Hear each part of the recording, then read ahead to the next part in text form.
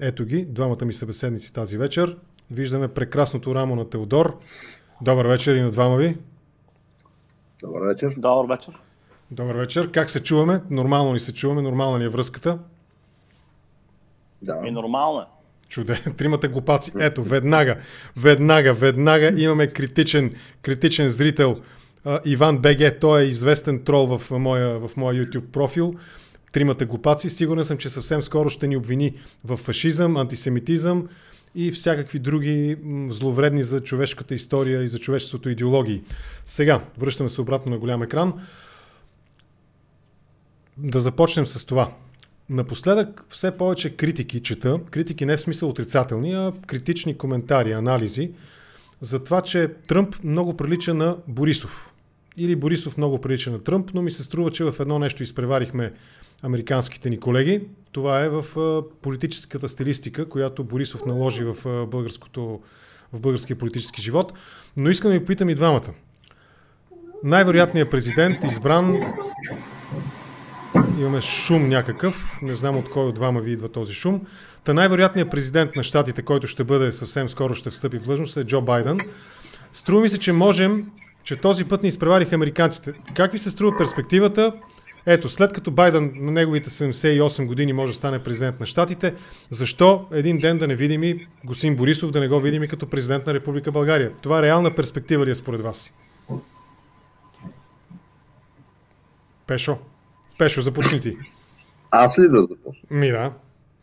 Аз мисля, че въобще той още утре трябва да бъде сложен за президент. Още утре трябва да бъде сложен. Трябва да приключим тази. Не може според мен да достигаме до тези величини, до тези висоти, до които стигнаха американците. Там избори и такива работи. Сериозна работа това. Не може. Теодоре, вие какво ще кажете за хипотезата, която Борисов отрича редовно, но той много неща отрича в своята политическа дейност и кариера. Един ден да видим премиера Борисов да стане президент на републиката. Това ще бъде ли една крачка напред към светлото бъдеще, което всички ние толкова силно желаем? Аз не виждам проблем той да усъвместява и двете функции на премиер-министър и на президент. Както се вижда, той може да се справи. Освен това, както се видя на тия избори в щатите, всички избори с повече от един кандидат носят някакви големи проблеми. Създават проблеми, така е. Колегите от Руската федерация мислят, че са решили или поне са на път да решат този въпрос успешно. Особено предвид последните промени, които техният законодателен орган възприема, президентът няма да бъде подлаган на никакви съдебни преследвания след като изтече този мандат по никакъв начин. Той ще бъде необезпокояван. Това според мен е един много светъл демократичен пример, който би трябвало да бъде възприят и в България и не само по отношение на президента и премиера, а по отношение на всеки един, който по някакъв начин е прекарал един ден в политиката. Теодора, мисля, че ти имаш какво да кажеш по този въпрос. Калин Вельов, той имаше една сага, излиза в парламента, но мисля, че и дори върху него трябва да се разпростре тази идея, пълен имунитет, доживотен имунитет на политиците срещу всякакви съдебни разследвания, преследвания и така нататък. Так, съгласен ли си с това? Аз съм съгласен, ама ние това нещо сме си го постигнали, това не е новост. Те в Русия, мисля, че просто законодателно го оформиха. Изостават. Ние не сме си го оформили законодателно, но то е ясно, че е така. Това се казва омерта.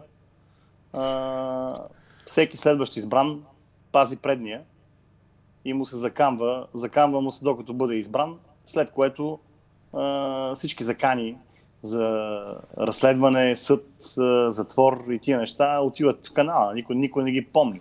Ако си спомняш, Бойко Борисов щеше да вкарва Сергей Станишев и Ахмед Доган в затвора. Той им се закани от трибуната на Народното събрание. Някой помни ли го това? Той се закани, но мисля, че след това го стреснаха с този опит за убийство. Доган го беше поръчал. Пешо, ти как би коментирал този опит за убийство, който премиера оповести от трибуната? Правилно си спомням, че той каза, че Доган го е поръчал или нещо от рода. Нещо от сорта беше, да. Той... Аз така не разбрах защо го е поръчал. Борисов имам чувство, че го поръчват на всеки 6 месеца някой го поръчва.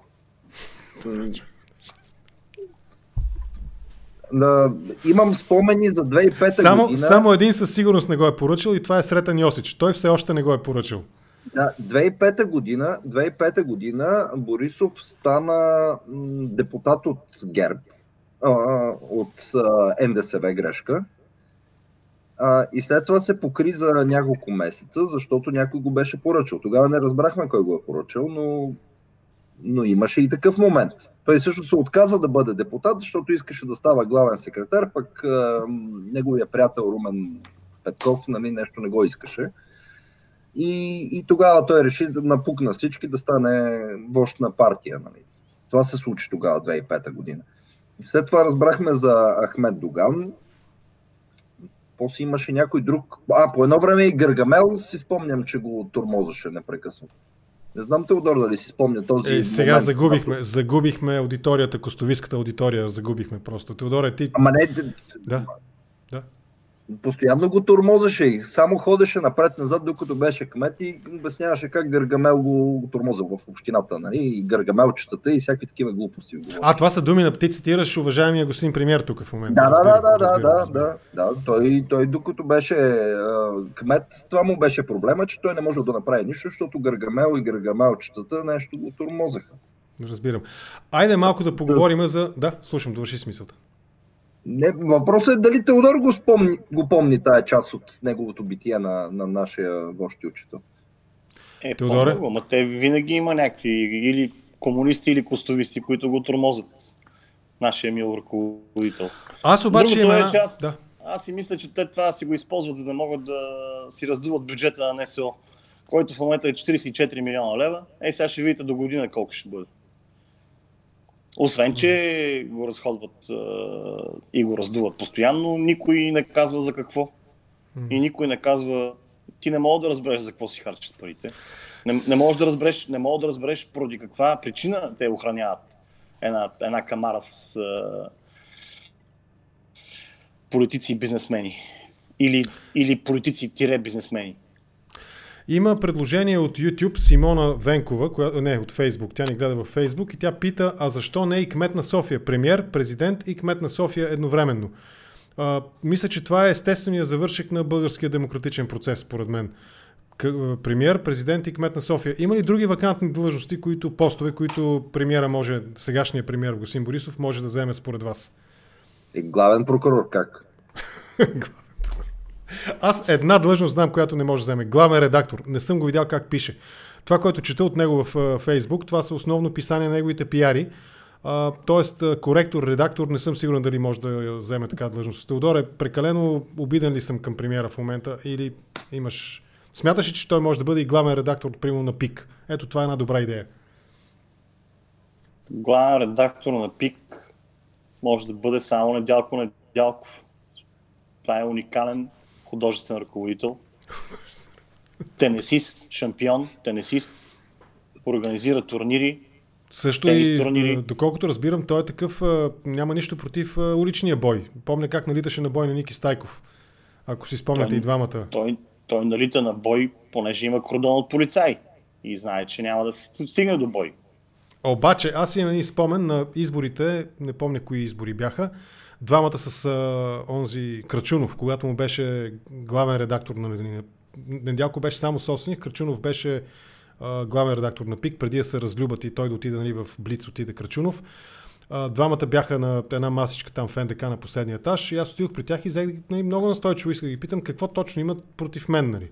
Искат да проверят моята сексуалност, нали, какво точно искат, да му се наложи да извика охраната там, НСО да дойде да го пази и да ме помоли да се дръпна. Аз нищо лошо не съм оправил, но тогава не искаше, нали, уличен бой не искаше, нали. На Ники му казваше, ела да се разберем като мъже, на мен не ми го предложи да се разберем като мъже. Не знам дали се чувстваше по-малко мъж тогава, нали, или сега се чувства повече мъж, не съм сигурен точно. Мила Симонова сега, ти си ги свали вече очилата, но тя казва, ще ми се да каже нещо за този с очилата, но ще си...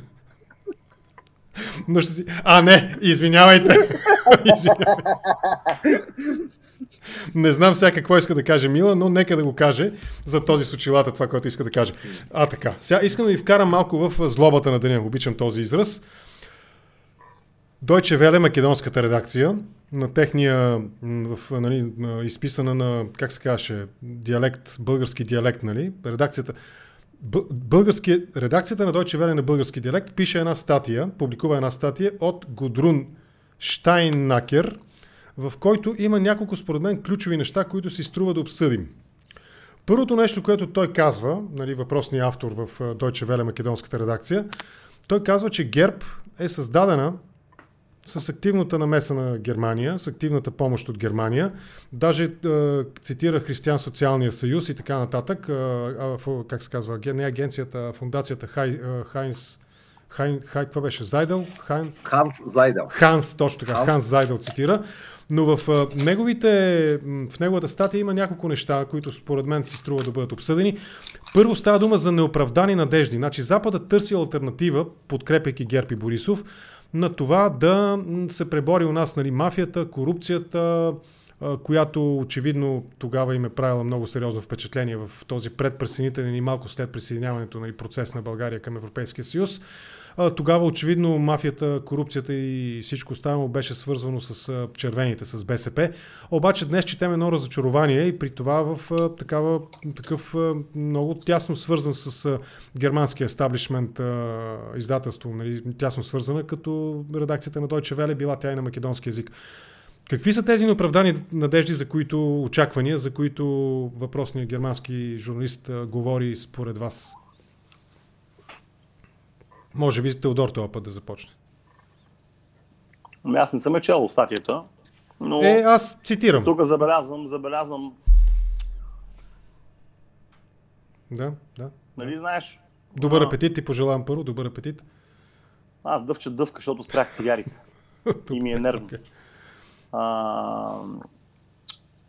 Нали знаеш как е много лесно да скачаш на някой, който е по-малък от тебе? Или примерно да скачаш като... Аз от цялото това нещо, аз не съм в дълбочина, не познавам точно проблемите, дипломатическите проблеми между България и Македония. Но това, което аз забелязвам е, че ние Северна Македония ни е съсед. И аз го забелязах това наскоро. Мисля, че и други го забелязаха наскоро. Тя е по-малка. Може би, не знам дали е единствената по-малка икономически и териториално от нас, защото всички други са, ние примерно на Турция не сме скочили за нещо. На Румъния също не сме скочили. На Сърбия също. Ние скачаме на Македония, ние скачаме на малките, на тия, които реално биха могли да имат някаква... На които реално можем да подадем ръка, защото ние на останалите няма какво да им подаваме ръка. Само другите могат да ни подават ръка. Нали, до тук съгласни ли сте с мене? Аз забелязвам и аз това нещо. Дали се чуваме? Този процес бихме могли вместо да го лидираме и да вкараме Македония в Европейския съюз, ние правим точно обратното. Ние правим всичко възможно да се скараме за историята, за езика, за всичко. Всъщност правим всичко, което не би трябвало да правим. Дали това, според мен, това е някъде назад във времето са заложени някакви мини с дипломацията и с всичко, което не е свършено до сега. Но общо взето какво ти кажа, една тъжна история. Пешо, това разумен подход ли е? Ти знам, че изгледа повечето контракоментари по македонската тема, които направих с различни събеседници. Моето вътрешно убеждение, което е лишено по-скоро основано на лични мои сантименти и емоции към нашите съседи и към приятели, които имам десетки, може би стотици, ама стотина, вероятно със сигурност имам лични приятели добри там в Македония. Това ли е правилният подход? Моето убеждение наистина е, че по-скоро ако ние помагаме на тази по-малка от нас държава, братска, два народа, един народ, две държави, каквото и политическо клише да използваме, ако им помагаме по пътя към Европейския съюз, нали, според мен това е по-разумният и правилен подход, но тук се намесват едни емоции, свързани с езика на омразата, колкото и да е абсолютно мъглева като конструкция, нали, на това понятие, колкото и да е мъглево. Това ли е правилният път или по-скоро мислиш нещо друго по въпроса? Не е правилният подход за мен. Това е... Как да го обясня? Не, че няма глупости от македонска страна, нали? Говоря не от хората, от това, което е натрупано през годините. Но позицията на България е изключително, как да кажа, тя е несериозна позиция. Това не е политическа сериозна позиция, тя е незащитима. Ние изглеждаме в момента изключително смешно, защото изглеждаме последния начин. Казваме с всичките, само да го обясня, на Запад не разбират проблемите ни с македонската история, с случките между България и Македония, с Коминтерна и така. Те не го разбират. Те не го разбират, защото абсолютно никой никога по никакъв повод и по никакъв начин не е говорил по тези теми на Запад. Те би трябвало, германците би трябвало да разбират, примерно, проблемите с Полша, Силезия и така нататък. Не би трябвало да ги разбират много по-сериозно. Разбират ги, но има една... Трябваше да се подготви почвата, ако искаме да притъпим тези, как да кажа, идиотите, които си написали дисертациите върху фалшивата история. Най-общо казано, като под фалшива история разбирам и включително и от българска страна има достатъчно хора, които си написали дисертации на тема марксизъм и ленинизъм. И в момента изглеждаме като някакви, които обясняваме на едни други, които са в отделна държава, на която на всичко отгоре ние сме признали независимостта, че те не могат да се наричат така, както искат и не могат да говорят на езика, който те искат. Проблема е как го наричат езика. Дали го наричат македонски или го наричат там, как си там, нали, български диалект, примерно. Аз не знам точно. Ама хубаво, чудесно, ама политическата позиция е слаба. Ние помежду си може да си спорим за каквото искаме. Въпросът е как изглежда това. И България ще загуби този спор. Просто ще го загуби. Може би не сега, не след един месец, не след 3 месеца, но ние нямаме нито един съюзник, никой не му е обяснено за какво точно претендираме. Нали, от една страна казваме, ще ги спираме, от друга страна казваме, ама ние не им подлагаме на съмнение идентичност, така както се идентифицират тия хора. Да. Срещу кое сме? Срещу кое сме? Къде е? Коя е? Също езика на омразата. Ето, шефа на бившия вече шеф, нали, на Македонската информационна агенция. Ето, видя ли? И мал не го махна веднага. Защото това наистина беше брутално, нали? Аз обаче за това си мисля, че това беше просто активно мероприятие, пар екселанс, многоходовка, така наречената. И в момента, в който е необходимо, на Бушона му се казва какво да направи, той го прави и изгаря истината е, че след една година, след 2 години, след 3 години, когато и да се приключи тази история, Северна Македония ще влезе в Европейския съюз, или по-точно ще започне преговори с Европейския съюз и всички ще са в Македония без България. Аз сбърках. Въпросният автор на тази статия, Гудрун Штайнакер, всъщност е жена. Моя грешка, ако казах, че е мъж, ако говорих мъжки род за нея всъщност. Тя е заместник-посланник на Германия от 2006 до 2009 година и след това е посланник на Германия от 11 до 14 е посланник на Германия в Скопие. Тя казва нещо много интересно в тази връзка. Партийната база на ГЕРБ, разсъждавайки върху създаването, нали, на изграждането на тази партия от Цветан Цветанов, нали, втория човек, заместник-председател доскоро, нали, на ГЕРБ, казва буквално, че партийната база на ГЕРБ бяха полицейските сили. Ние като говорим тук, че ГЕРБ са милиционерска партия, нали, някои не вярват, други се обиждат, трети, нали, гледат несериозно на това нещо. Теодоре, партия ГЕРБ полицейска партия ли е наистина? Сега полицейска партия силно казано. Там, разбира се, двамата висши ръководители, Бойко Борисов и Цветан Цветанов, имат силни връзки с полицията. Така че не може... Ако главният ръководител, неговия заместник са полицаи, може би тя е полицейска партия. Милиционерска, аз го наричам, да. Или милиционерска. Аз не знам дали са били, колко са били полицаи, и това е отделна тема. Но в крайна сметка тия им връзки с полицията не могат да бъдат отречени. Нали? Единият все пак е генерал, другия не знам какъв чин точно има. Цветан Цветанов какъв чин има? Не, аз не знам. Аз за него приемам това, което фолклора говореше, нали, че е гладил ризите и носил кафетата по време на така възхода на нали, първия етап на ранния Борисов. Нали, ранния Борисов, ранната политическа кариера на Борисов е бил такъв момче за всичко общо взето.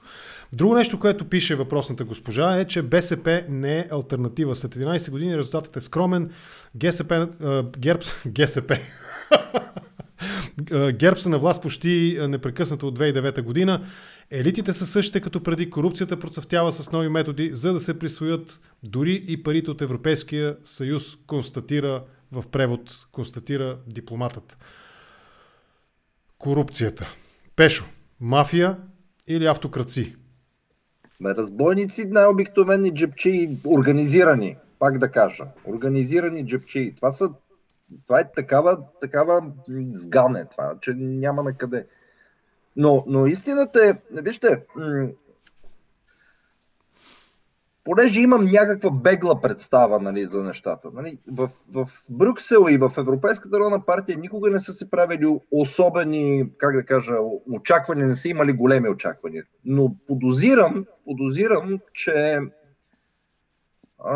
са се опитали да постъпят както Римската империя е постъпвала с варварите. Нали. Каним ги в Рим, за да им покажем, че има и друг живот. Нали, и се опитваме да ги цивилизоваме.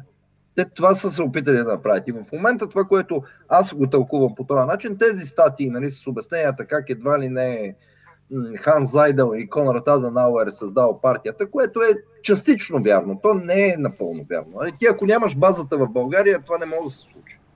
Нали, не може да инженерстваш по този начин чак на такова ниво. Да подозирам, че в момента това е просто тяхното разочарование, че не са успели да цивилизоват милиционерите. Възможно ли е? Възможно ли да бъдат цивилизовани милиционери? За мен е невъзможно. Аз не знам дали съм ти го споменал за случката от 2007-2008, точно преди да ги приемат в Европейската народна партия, и там бяхме на един семинар и беше с един заместник-председател на Европейската народна партия. И аз му казах, нали, сега ще приемете Борисов, защото то беше ясно, нали, че ще го приемат. Нали. Викам, сега ще приемете Борисов, ще се оправите. Нали. И той така ме погледна и каза, да, he will guard us. Нали, ще ни опази. Нали. Тоест, отношението още тогава не беше, нали, да цъфтят от радост и щастие. Нали. Но истината е, че продължението на разговора ми с него беше доста брутално за нас, като хора, които се занимаваме с политика в дясното политическо пространство. Нали, той директно каза, ама добре де, аз да ви питам, нали, ти хубаво, нали, тебе те познаваме, нали, и други познаваме, ама какво направихте? Нали, разцепихте се на 15 части, оставихте властта при червените, при социалисти, при еди какви си, вика, какво направихте? И нищо. Така че той така и така, нали, че помогнаха, че не са имали големи очаквания, не са, че са се надявали, че ще ги цивилизоват, са се надявали. И сега най-накрая след 11 години, ама ние не успяхме да ги цивилизоваме. Няма да успеете. Това са дървени балкански такива чугуни, нали, които те според мен не са виждали, нали, такова чудо. Нали. Между другото, само да кажа, че те имат успешен пример в цивилизоване. Те може би и заради това го направи. В Румъния 2006 година, 2006 година, тогавашната партия, която след това беше оглавена от Басеско, Демократическата партия, тя 6 месеца преди да влезе в Европейската народна партия, беше социалистическа партия, беше член на партията на европейски социалисти и произлизаше пак от някакви такива среди. Нали, няма какво да се лъжем. Събират се на един конгрес и решават, че вече са десни и след 6 месеца ги приеха в Европейската народна партия. Аз и затова съм ги коментирал нещата, но след това вижте какво се случи. Басеско стана лидер на тая партия и там някои неща се случиха в положителна посока. Нали? Даже и ние даваме тия примери за прокуратурата, как действа. Това е благодарение на президента Басеско. Та може би това са се опитвали да направят, но не са знаели с какви хора се занимават, нали, точно. Решили са, че румънците приличат на нас или ние приличаме на румънците, но нещата май не са точно така. Има сериозни въпроси. Аз се опитвам да изкарам разговор от сериозното и може би ще успея към края, когато ще трябва да приключваме. Теодор, малко международен контекст да вкараме. Какво вика Сорос? Знам, че той ти звъни често. Знам, че напоследък ти звъня, нали, преди няколко дена ти звъня по разни въпроси. Коментирате ли ги президентските избори в Щатите, ситуацията в България, нещо ново от бай Сорос? Ако ме чуваш. Сорос, както видя, той спечели изборите в Щатите. Спечели ги най-накрая. Вие чуваме ли се? Отлично се чуваме. Да, спечели изборите и в момента пусна ваксината. Пусна най-накрая. Която, разбира се, няма да бъде няма да бъде доставена преди Байден да влезе в Белия дом. Да. Не знам дали забелязваш тайминга. Естествено, това всички го забелязахме това. Така че между тия неща има връзка. Изборите са спечени.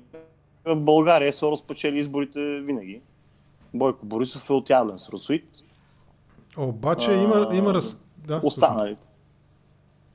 останалите също са отявлени с Русуит, така че за него няма голямо значение кой ще спечели и кой ще загуби. Защото той играе с повече от един кон навсякъде. Знам, че ти си много наясно в машинациите на бай Сорос. Има един коментар, който напоследък така се завъртя в Фейсбук от военния пилот Андрей Иванов, който и да е той, изобщо не знам дали има такъв, но така, щом го цитират, нали, щом го има. Едно време Лафа пишеше го в как се казваше това списание? Пишеше го в не паралели. Криле. Не криле, не паралели май беше. Излизаше един такъв алманах, седмичник или месечник беше една книжка. БТА паралели, точно така. БТА паралели се казваше списанието. Пишеше го в голям формат беше, А4 голям формат. И той пише, че в България по заповед на НАТО се пръска с химикал, който причинява химичек кси пневномит. Пневномит. Много сложна е тази болест, не мога да я произнеса. Химическият пневномит е копия на коронавируса. Всяка вечер се пръскат градове и се заразява народа. Народа се заразява всяка вечер с самолети от пилоти от НАТО, по заповед на НАТО, български пилоти. Това всъщност, Теодоре, не е ли работа на бай Сорос? Какви сте НАТО, какви сте самолети? Не е ли така, че той заповядва, а не НАТО? Лично от неговия самолет. Той си има частен самолет. И нощен поне възрастен, страда от безсъние. Ясно, и минава на цяла Европа, включително и от България, защото ние сме в Европейския... Ако не бяхме в Европейския съюз, нямаше как да мине. Няма как сега поне сме в Европейския съюз и той вече може да си лети безпрепятствено. Руски самолети и руски ПВО станции, които да му се противопоставят. Няма. Но разбира се, това може лесно да се промени. Има такива случаи. Той затова Кадиев, нали, като го шерва, аз от него го видях това нещо. Така аз мисля, че ти направи грешка. Кадиев, според мен, му се подиграва на това нещо цялото. Просто Кадиев толкова няма чувство за хумор, че дори не могат да му се разберат и смешките. Понеже Пешо ми е отляво, той е специалист по левите политически въпроси. Теб съм те писал така дясното крило днес, нали, център ляво и дясно. Сега ще поговорим с Пешо малко за Кадиев. Обаче моята интерпретация, знаеш каква е? Аз си го мислих през цялото време и признавам, че съм на ръба. Наистина хода, нали, на ръба на острието. Но когато напишеш нещо такова без някакъв очевидно ироничен коментар, когато си политик на такова ниво, Кадиев беше доскоро беше, нали, на високо ниво в БСП, беше кандидат за кмет на София, едно от остриетата на лявата политическа мисъл, нали, социал-демократическа или както и да наречем, и когато не направиш дори никакъв минимален намек за това, че си всъщност ироничен, дори да туриш една иконка, нали, на смайл или нещо от рода, тогава според мен всъщност това е гадното политическо лицемерно действие, при което ти едновременно, нали, се пишеш и много така напредничев и много, нали, ироничен, саркастичен към глупаците. От друга страна обаче го казваш по начин, по който глупаците да не разберат, че си ироничен към тях. Пешо, съгласен ли си с това? Да. Но аз искам да ти кажа нещо, защото слушах, нали, всъщност аз го забелязах този коментар, доста абсурден, как всяка вечер ги пръскат, нали, т.е. явно явно не държи това пръскане. Не пръска, слабиме химикала, да. Да слабиме химикала, затова всяка вечер ги пръскат, нали, за да може, нали, качествено да има натрупване. Сега искам да ти кажа, имам една много стара теория аз за... Коя е тя? Слушам. За България. Мисля, че мастермайнда на света, нали, този, който е, нали, може да го наречем Господ, може да го наречем, нали, там някакъв свръхестествен разум и така нататък, е преценил, че България трябва да е тренировъчен лагер за нинджи, черен колан нинджи, нали, т.е. с специални мисии. И всъщност нас в България ни тренират за нинджи, за специални мисии. Сега истината е, че не знам за какви специални мисии ни тренират, но ще се разбере, когато дойдат тия специални мисии. И мога да ти го докажа защо ни тренират. Да. Обръщал ли си внимание, че сега аз не знам, напоследък може да се е променило това, но преди години си спомням, че колкото повече отиваш към морето, толкова повече се отдалечаваш от морето, ако гледаш спътните знаци. Тоест, да, имаше такива, наистина. Да. Имаше такива 100 км, след това стават 101, нали? След това стават 103. Нали, ти минаваш 10 км и изведнъж се оказваш на 110 км от морето. Нали? Тоест, това е едното. Второто е, нали, представи си, отиваш в администрацията и там се загубваш, нали, защото, нали, те ти искат един документ, после ти го доставяш, после казват не, ама всъщност не този документ трябваше, ама друг документ трябваше и така нататък. И това е една постоянна борба, за да се измъкнеш от ситуацията и да се свършиш работата. Истината е, че това е ежедневно, нали, и крайният резултат е, че трябва да се развикаш и така евентуално ще се случат нещата. Но истината е, че това ежедневие всъщност ти покриваш левали. Да. И ако се развикаш, ти си се провалил на левела и отново те връщат в първоначално ниво и трябва да го изкараш. Нали? Въпросът е да намериш изход от ситуацията, нали? Да откриеш, например, къща без да има номерация или без да знаеш коя е улицата и така нататък. Да подозирам, че пръскането върху България е точно заради това, защото те знаят, че ни тренират тук, тренировъчен лагер и затова ни пръскат. Нали. А пък хората като Кадиев и останалите, аз между другото четах на професор Иво Христов, който беше открил глобалния заговор, който е помогнал се изправил, глобален, много глобален бил. Всички, нали, били в целия свят, не само Сорос. Всички срещу Тръмп, за да може да спечели Байден, откъдето да се появи световното правителство и някакви такива неща бяха. Много сериозни неща. Теодоре, аз продължавам да търся отговор на въпроса дали Сорос победи наистина Бил Гейтс. Обратното, дали Бил Гейтс не измести по някакъв начин Сорос, защото всъщност ваксините, всички тия неща, 5G-то, нали, това са всъщност част от пъкления заговор на Бил Гейтс, не толкова на Сорос. Сорос имаше там едни планове с децата ни, твоите знам, че вече са в Норвегия.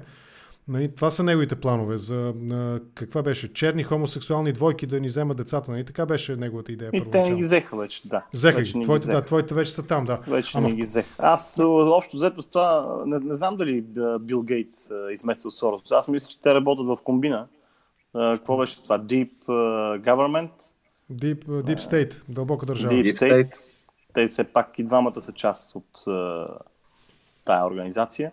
От това тайно правителство, което иска да ни управлява, иска да ни чипира и какво още беше. Това според мен са страшни глупости и това спръскането са страшни глупости. Аз трябва да ти кажа, че колкото повече чета мнения в интернет, толкова повече почвам да вярвам, че наистина са ни напръскали с нещо и чавка ни е изпила мозък с тия тъпоти, които постоянно се пише. Виж, че в Балчик забраниха 5G-то. Общинския съвет в Балчик забрани на територията на община Балчик да бъдат монтирани 5G антени. Това съм го изпуснал.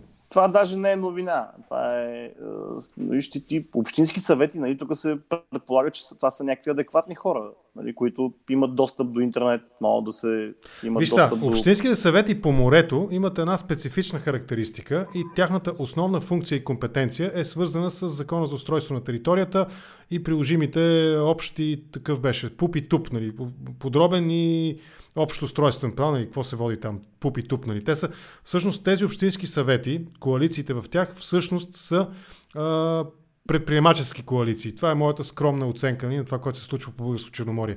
Тоест от тях ти не бива да очакваш никаква друга експертиза, никакви други експертни познания, извън това, нали, как би се продал един квадратен метър, за колко би могло да се купи този квадратен метър, как да се промени статута на земята по Черноморието, нали, там на първа линия, на втора линия.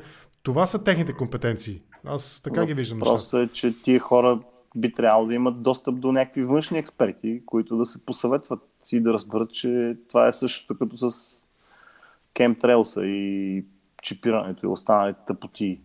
Само, че ние, както виждаме, това нещо вече е официализирано.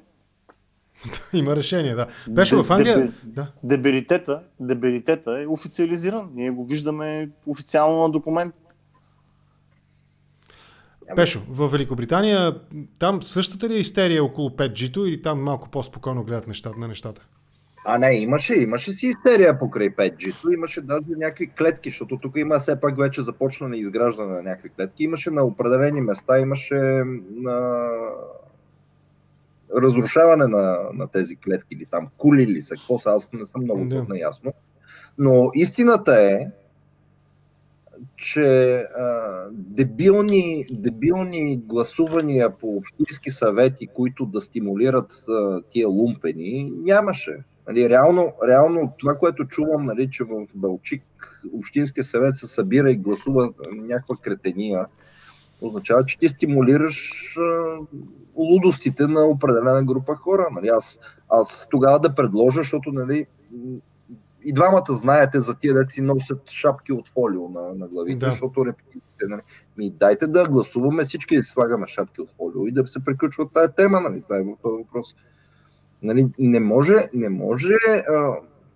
общински съветници, които даже да приемем, че са са специалисти само в това, което ти казваш, нали, там, устройство на територията, да гласуват такива глупости. Нали, това са... Нали, президента да ти говори за Chemtrails, че ще ходи да проверя Chemtrails, извиняйте. Той беше казал, че нали, проверява. Кадиев, който твърди, че е сериозен човек и поне моите впечатления от него, че независимо от него, моите различия идеологически с него, изглежда като сериозен човек и говори сериозно, да препоства без намигване, без... Ясна индикация, да.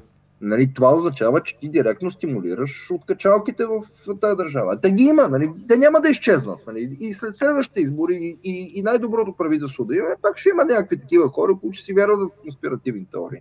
Нали, те няма да изчезнат. Но трябва ли да ги стимулирам? И тук точно това се прави. Нали. Знае се, че тия хора съществуват, те си обменят информация в Фейсбук, там по социалните мрежи, разкриват заговорите. Нали, чипирането, между другото, не е толкова разпространено. 5G-то беше разпространено, но няма нито един общински съвет или политик, даже и най-големите популисти, които са в Великобритания, и те не се захващат на тая вълна. Просто няма. Иначе можеш да видиш на изборите от партията на спагетеното чудовище или на какво беше, има такива. Но те се явяват на избори като антистатукво партии. Те си говорят изключително сериозно, но се явяват от такива партии с цел да покажат, че са противници на статуквото, на торите, на лейбаристите, на либерал-демократите и така нататък. Но никой не се заиграва по този начин, както в България, с лудостите на много маргинални групи. Понеже имаше някакъв въпрос откъде тръгва името ГЕРБ, пак ако цитираме статията на въпросната, аз пак, не знам защо преди малко в началото казах, че е мъж, нали, говорих като той първо с местоимението за мъжки, в мъжки род към авторката на тази статия, казва, че дори самата абревиатура, самото заглавие е също по идея на германците, които тогава, нали, са занимавали с този политически инженеринг в България, да го кажем така, залагайки на един куцкон срещу друг куцкон, нали, в съревнованието БСП срещу ГЕРБ, и затова се стига до това заключение в тази статия, нали, че няма разлика между ГЕРБ и БСП. Ама за това ще се върнем малко по-късно евентуално. Теодоре, да започнем разговора за България с теб. Днес слушах интервю, преди да разговарям с вас, слушах интервю на Арман Бабикян по БНР, в което той обясни, че отново потвърди тезата, нали, че правят коалиция, че почват да правят организационни комитети, граждански комитети, които много ми прилича, нали, на революционните комитети преди 9 септември и така нататък. Какво става с протестите? Какво прави триото? Нашите колеги са именници. Нали? Ние сме в момента контракоментарно трио, те са отровното трио. Как гледаш ти на нещата сега за протестите? Докъде го докараха? Вчера са летели павета, нали, по прозорците на там някаква централа на ГЕРБ. Имаше даже кадри, показваха телевизорите. Как го виждаш ти това нещо? Той целият протест беше превърнат в един хибриден митинг на Мая Манолова от самото начало. И това, примерно, за мен не е било някаква тайна. Ако някой има и ако някой е изненадан от целият този развой на нещата, той си е за негова сметка. Тъпотиите с разбиването на партийни централи, какво мога да постигне? Аз предполагам, че самите ГЕРБ са си ги разбили, нали, за да могат да бъдат нападнати от протеста, защото това не е протеста. Тия хора, които им разбиха витрините, не са протест. Да. Нали, това е очевидно явна провокация. Или от страна на ГЕРБ, или от страна на някакви лумпени, които нямат нищо общо с самия протест. Защото протеста, както се видя и в вечерите, когато имаше ескалация, нали, тия, които хвърляха паветата, после тях не ги биха, нали, биха други. Няма да стане с насилие тази работа и няма да стане с чупане на витрини. Освен това, ГЕРБ ги боли фара, защото те получават така субсидия от държавата, че пак ние ще им платим на витрините. Една врата стъклена и една витрина, нали? Големо важно. Да стане, ще си ги сменят и ще си сложат штори и ще кажат, ето, вижте, изворите идват тия с паветата, идват изворите и искат да управляват тая държава, ето, вижте по какъв начин. Разбира се, аз не знам какво да има да говорим. Той протест е ялов. Той истината, че постигнат. Аз смениха с няколко министри. Бая хора изгоряха. Но това, трите неща, което искаше, трите оставки, които искаха, не ги получиха. Не бяха постигнати, да. Не бяха. Основното не беше постигнато. Но, както и да е, дигна се шум. Много маски паднаха. Това, но пак ти казвам, това и си... много изгоряха, да. Пешо... Едно хибридно мероприятие на Мая Манолова. За мен това беше протеста през цялото време. Аз ходил няколко пъти и си стоях там пред банката. Просто защото аз имам тежка непоносимост към Мая Манолова, която е продукт на Бойко Борисов. Да, ма виж какво вика, след малко въпроса към Пешо ще го задам. Виж какво вика Арман. Казва, че ние от самото начало знаехме, нали, че това е един компромис, парафразирам го в момента, нали, но това аз разбрах от думите му. Знаехме, че правим един компромис, ама за да не изгоним хората от площадите, защото, нали, ако бяхме се разграничили, 2/3 от хората, бла-бла-бла. Тоест, индиректно той, според мен, какво значи индиректно? Той в прав текст призна това нещо, и че умишлено са си затваряли очите за това, че част от хората, които могат да бъдат видени зад завесите на протеста, да го кажем малко поетично, биха били неприемливи за градската десница, за градската демократична общност, за жълтопаветниците, както и да го наречем. Обаче, видите ли, за да имало хора на площада, затова, нали, те били така и тако и вако. За това ли говориш ти, нали, че е хибридно мероприятие? И този протест основно обслужваше Мая Манолова и Румен Радев. Какво да мислим? И БКП-то.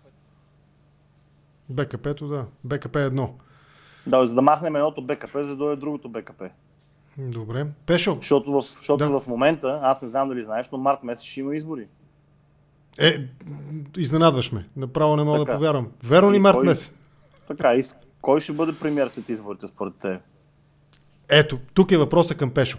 В същото това интервю Арман казва, че те в следващия парламент, нали, след като направят тази коалиция, даже се стигна през образователна част, имаше интервюто, нали, Великова и Бабикян разсъждавах върху обяснение на термина, какво означава термина политическа коалиция, нали, там партии и това и техната теза, нали, на триото, че партиите, нали, коалиция, ама гражданите отгоре, оттам, нали, идеята за гражданските съвети, които следващия парламент, но потенциалните им партньори в следващия парламент, той ги определи като тези, които сега са извън парламента, а именно Демократична България, Мая Манолова, Изправи се БГ и Слави Трифонов.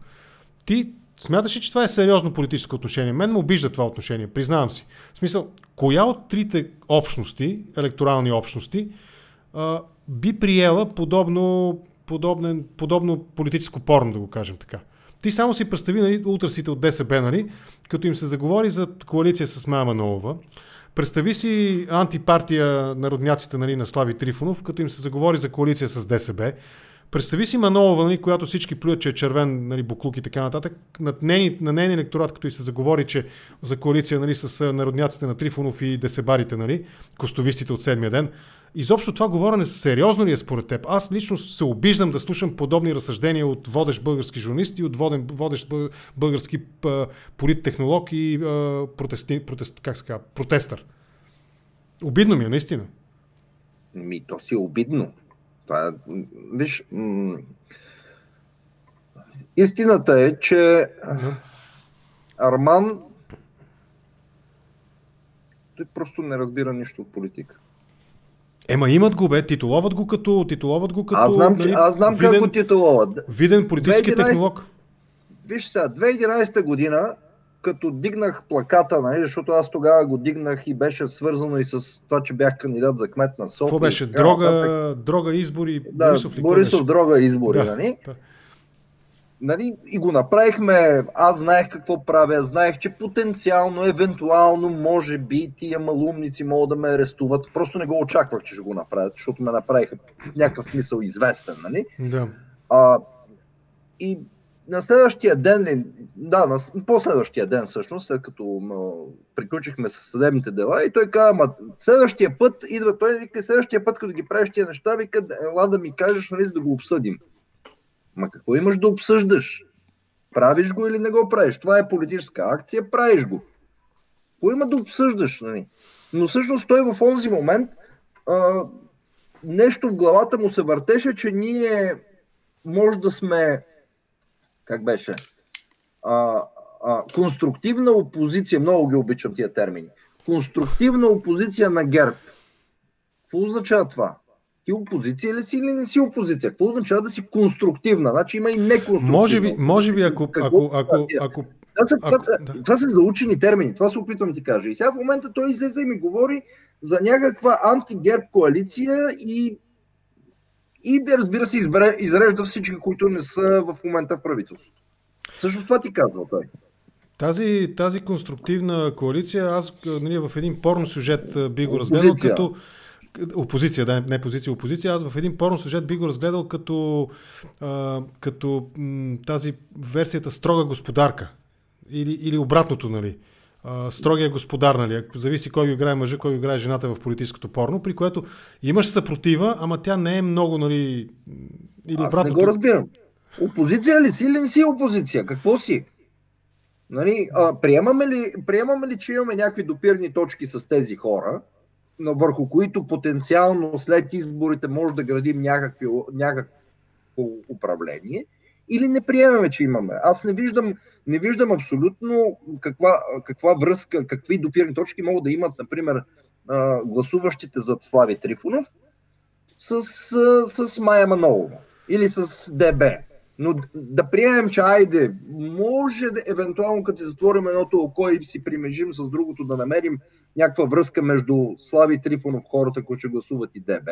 Нали, казвам ти при какви условности, защото, нали, могат едната група да разгледа другата като, т.е. хората на Слави биха разгледали като хора, които не са били в парламента, имат някаква последователна антигерб позиция, но къде в случая е връзката с Мая Манолова? Теодор правилно го каза. Той си е продукт, Мая Манолова си е продукт от една страна на едното БКП, после Бойко си я направи омбудсман.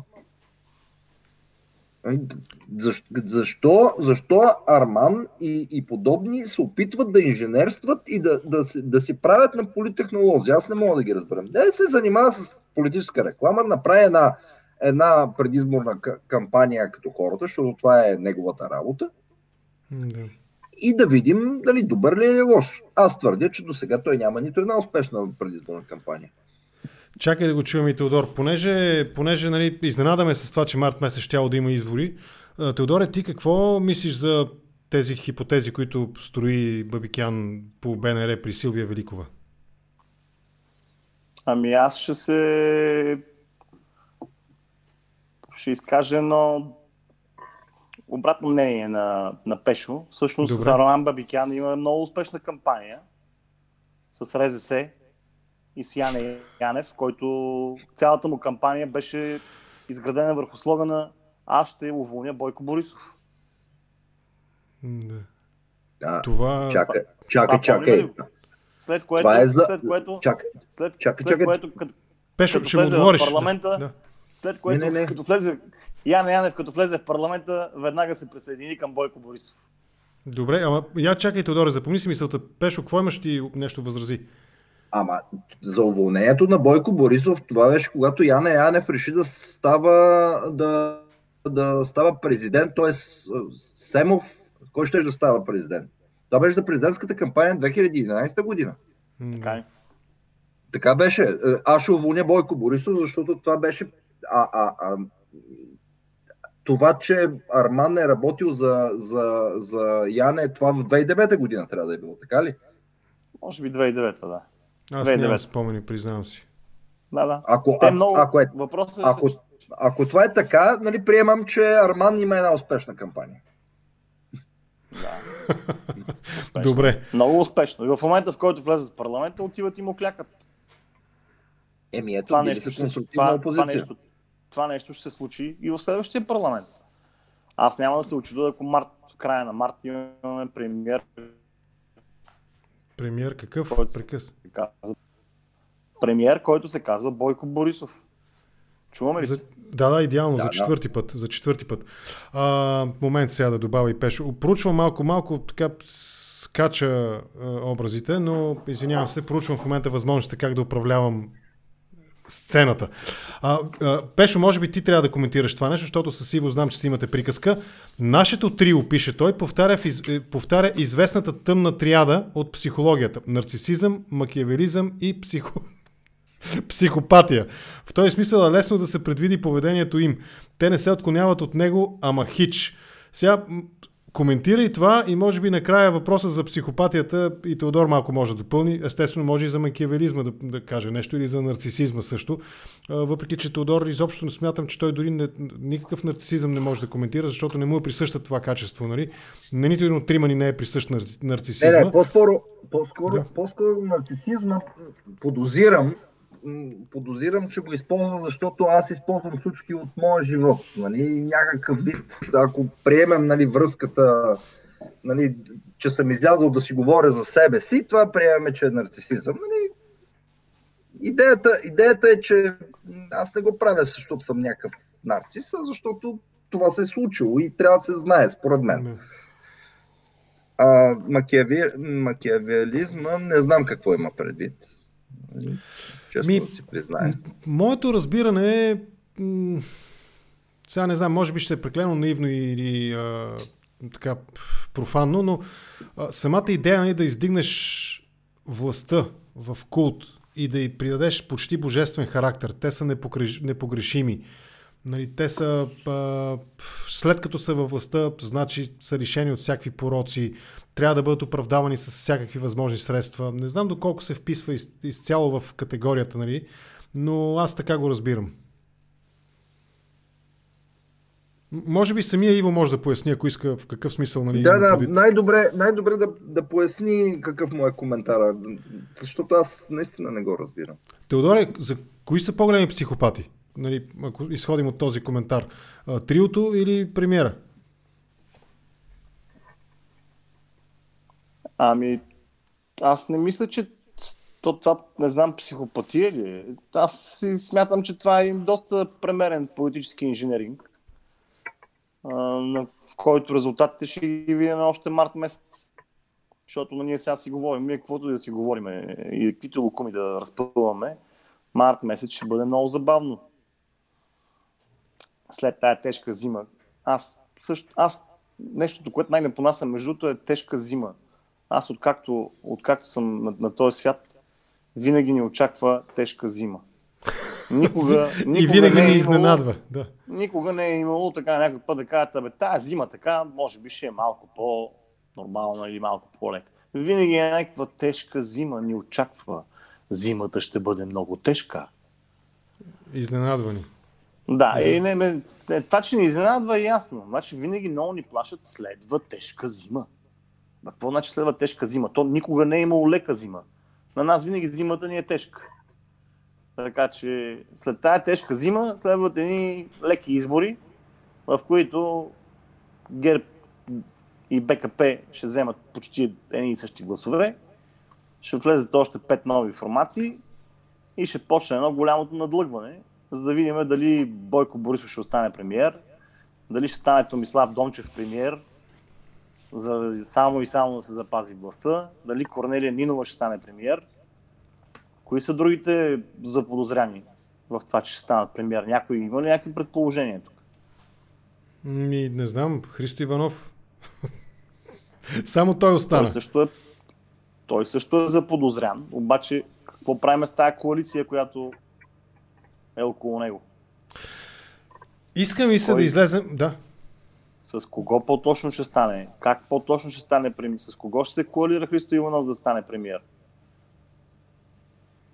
С триото, което пък ще се коалира с там, какви бяха другите? Изправи се БГ и тия Трифонов. Малко ми си иска да излезем. А що да го махаме този парламент, като той сега си е така? Той е парламент. Аз, между другото, никога не съм виждал толкова парламент без никаква опозиция, толкова парламент на единно мнение по всички въпроси, никога не съм виждал. Извън театъра, който в парламента от време на време играят. По-добре да не го махаме този парламент, да си остане той. Защо да правим друг, който да е същия? Да. Малко ми се иска да излезем извън темата за триото. Мирчев, професора, неговите лекции достатъчно се коментира публично. Аз още ги гледам на части, защото не мога да издържа толкова академичен поглед върху живота, какъвто той предлага на своите студенти. Признавам, не мога да издържа. Може би Пешо от теб да започнем този път. Това, цялата тая истерия, на какво ти прилича изобщо на теб? Две маргинални групи, които се опитват да се как да кажа, легитимират взаимно, и в центъра един човек, който направи активно мероприятие, за да излезе т.е. да влезе по-сериозно в политическото публично говорене, защото той си е в публичното говорене от много години, като социолог, като преподавател и така нататък. Той не е непозната фигура за публичната среда, Мирчев.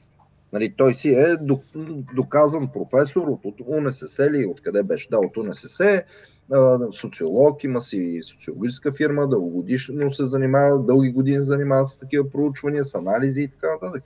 В момента, според мен, той направи просто едно доста добро активно мероприятие.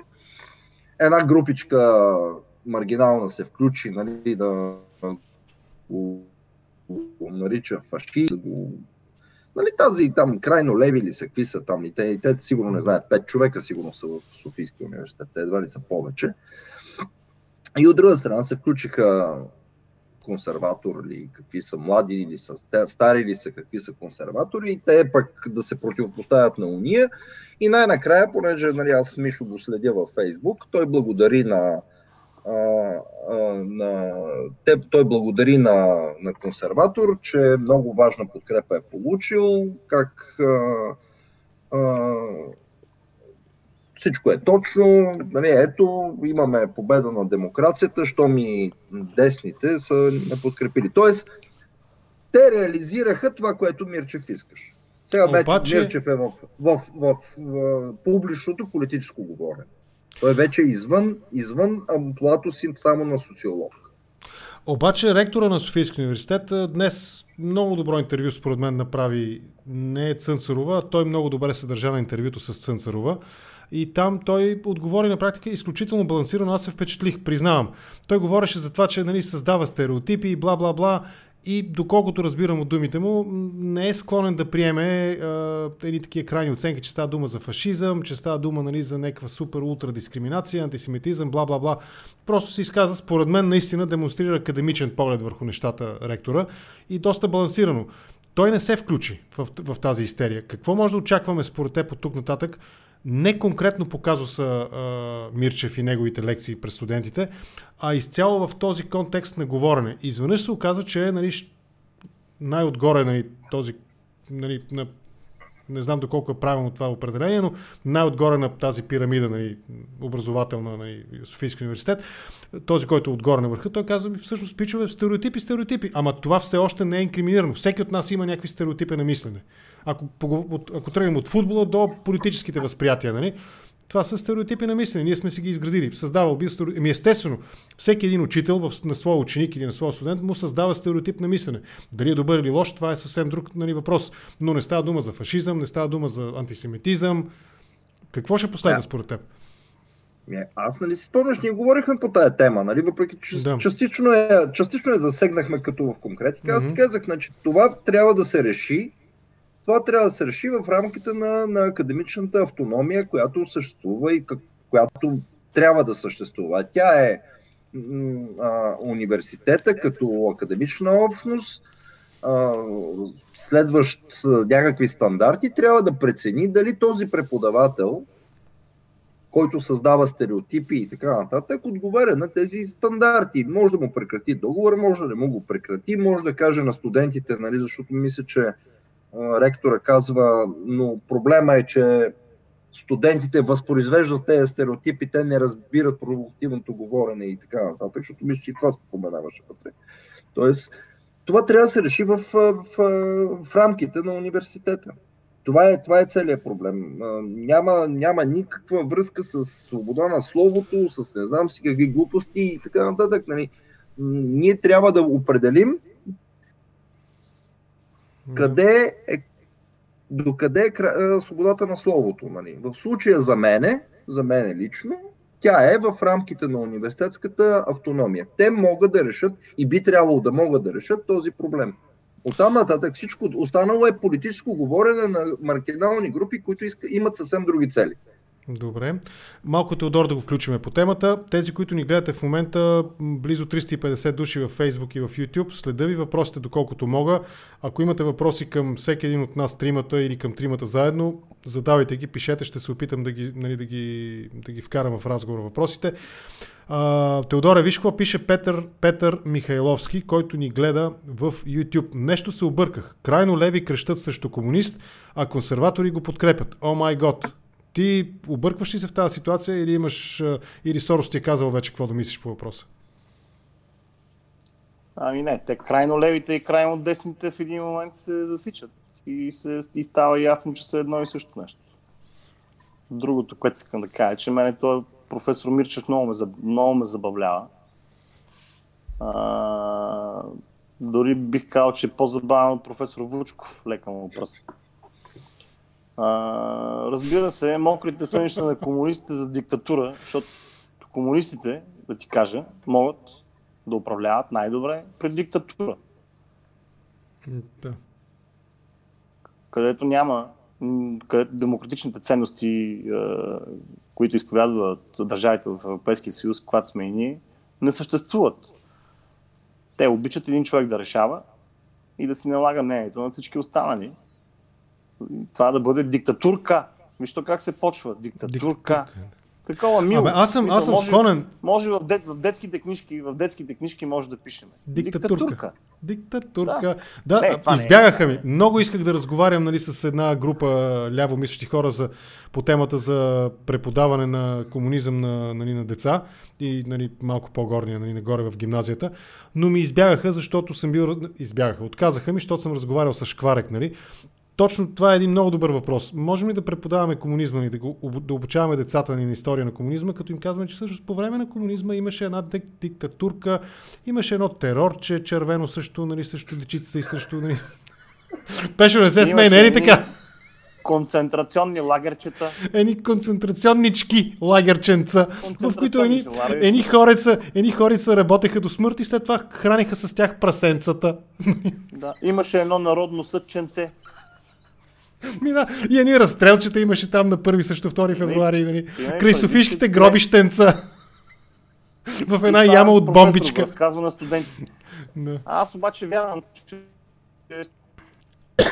да не са чак толкова пивати. И даже си мисля, че е много хубаво, че ги казва, че поне става ясно какви хора са той и там неговите съпартийци.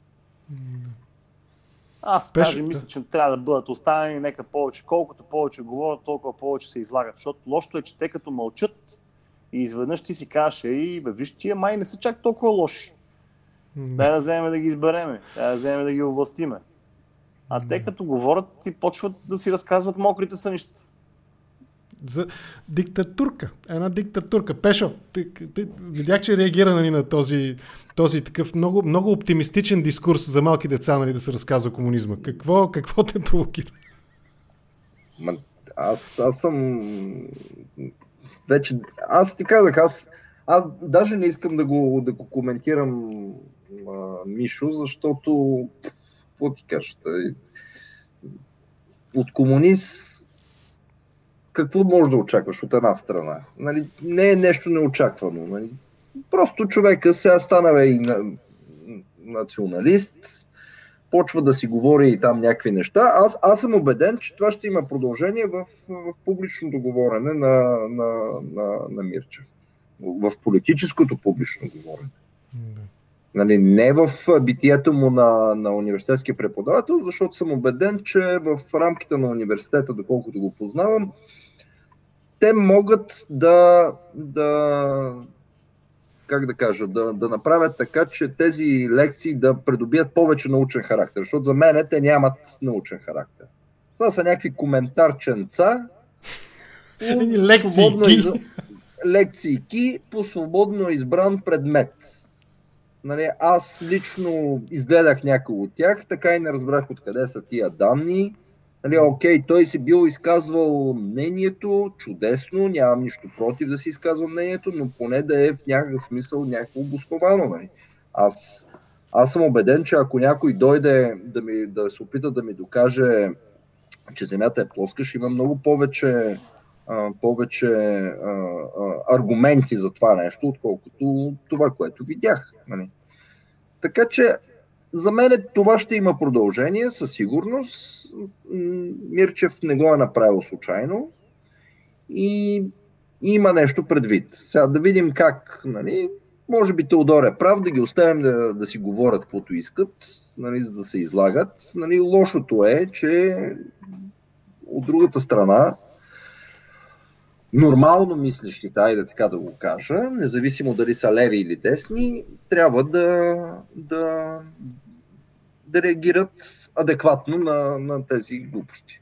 Нали, леви или десни. Нали, защото и левите има леви, които са антидиктатурата. Нали, доказано. То исторически още от там тесните и широките социалисти, нали, пътя им към властта, нали, как го виждат и едните и другите, нали, през избори или през на оръжие, братя. Едно от нещата, което не знам доколко се знае в България, е, че Германската социал-демократическа партия, нали, която в момента управлява, тя 50-те години, мисля, че в края на 50-те години, се отказва категорично и от марксизма.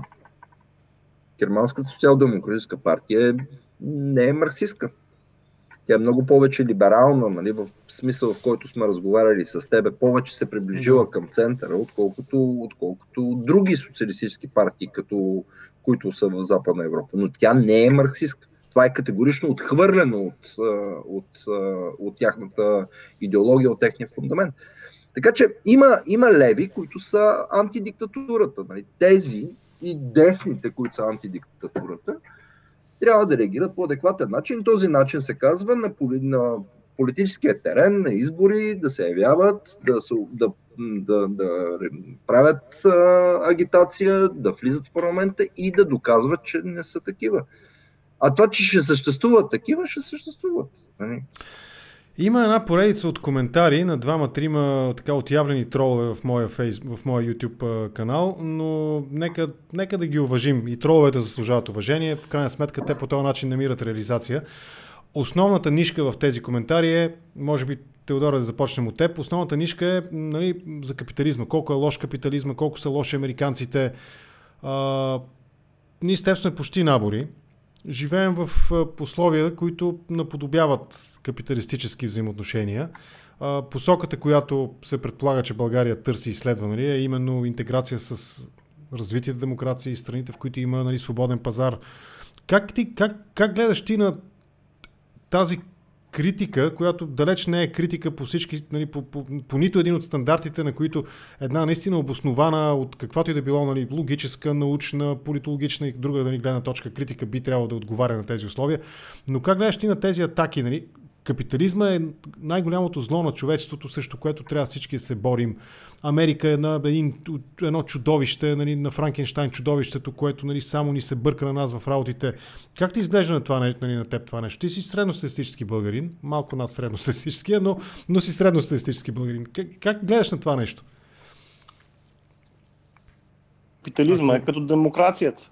Чуваме ли? Да, отлично. Отлично те чувам. Кофти, обаче няма по-добро нещо измислено. Няма по-добро нещо открито. Така че на който не му се да живее в капитализъм, спокойно и отида в някакъв север, ето там няма капитализъм, няма и да има. Няма и такива условия. Няма и тенденция да има. И в складовете няма, да. Адски е тъп този разговор, в смисъл какво лошо ли е капитализъм, не е ли лош капитализъм. Аз съм живял и по времето на развитие социализъм, и по времето на капитализма, така че мога на някакво сравнение. Помня какво беше тогава. Основно имаш дефицити. Дефицити на всичко, което мога да се сетиш. Сега, разбира се, но пък тогава презервативите не се огъваха, може би това е... Да това си го спомням, че го коментирахме с теб. Това му е най-лошата черта на капитализма, наистина, и то 30 години след края на зрелия социализъм, че въпросните помощни средства едно време бяха по-устойчиви, пък сега, както казваш, не знам, това ти имаш повече опит, със сигурност и можеш да коментираш по-така адекватно тази тема, но доколкото разбирам, не са толкова устойчиви. Артикул 13... Не са толкова устойчиви, викаш. Артикул 13 тогава не се огъваш. Беше качествено. Латексът беше качествено. Откакто смениха името на артикул 13 на презервативи, всичко се скапа. А защо артикул 13? Защото така се казваше тогава. Ти не помниш, защото тогава не си го употребявал. Бре, сериозно ли? Казваше. В аптеките се казваше артикул 13. Сега ли е моментът да разкажа един виц? Или ти не ми позволяваш? Кажи, излагай се като професор Мирчев се излага и ти. Вица е на една опашка. Сега се чака на опашка в аптеките за лекарства, за маски. Един мъж на твоя възраст горе-долу отива и казва: извиняйте, мога ли да мина да ви изпреваря, че жена ми вкъщи чака на легло. Знаеш ли го? Да не го разправям, ако го знаеш. И аптекарката го поглежда там, фармацевката го поглежда през гишето, хората поглежда към опашката, те дигат ръце, ама викат: минете. И той отива неотпред и казва: ако обичате 2 презерватива. Не се смее, Теодор, замръзна нещо. Пешо, на теб как ти изглежда целият този разговор срещу капитализма? Колко е лош капитализма? И задавам този въпрос умишлено, защото наистина има страшно много коментари в тази посока. Според мен... Да, слушам те. Аз не разбирам едно нещо. Чудесно. Много е лош капитализма. Отвратителен е. Кой е добрият модел? Това е лошия модел, добре. А кой е добрия? Защото аз не знам, както каза Теодор, само Северна Корея остана. Не знам в друга държава, в която да няма частна собственост, да няма, т.е. някакви начални, айде да кажа така, начални базисни неща, които водят до капитализъм. Тъй, че не е капитализъм, не е, но има нещо, което тук може би се има предвид. Ние ще раздадем собствеността на хората, нали, те да работят, да имат частна собственост, обаче ще ги контролираме. Не мога да разбера, разбираш ли? Нещо ми е неясна цялата тази концепция. Капитализма е лош, чудесно. А кое е доброто? Не мога да го коментирам точно заради това. Ако ти разбираш нещо, защото ти си общуваш повече с тия тролове, аз гледам да ги избягвам, да ми кажеш нещо, защото как да коментирам нещо? Тъпо. Чакай малко, Теодор нещо иска да се намеси. Кое е тъпо, ако правилно те чух, или ти не е? Теодоре? Нещо, връзката на Теодор прекъсва. Целият този дебат, дали комунизма е... Чувам ли се? Да, отлично. Целият този дебат е адски тъп и безпочвен. Нали? Това било, кое е било хубаво, пък кое е било лошо. Нека някой да ни покаже нещо, което е по-добро, да се съгласиме, ама ние не виждаме. За съжаление, капитализма е най-доброто до момента. Знаеш ли как би го обяснил? По един много, според мен, много прост начин.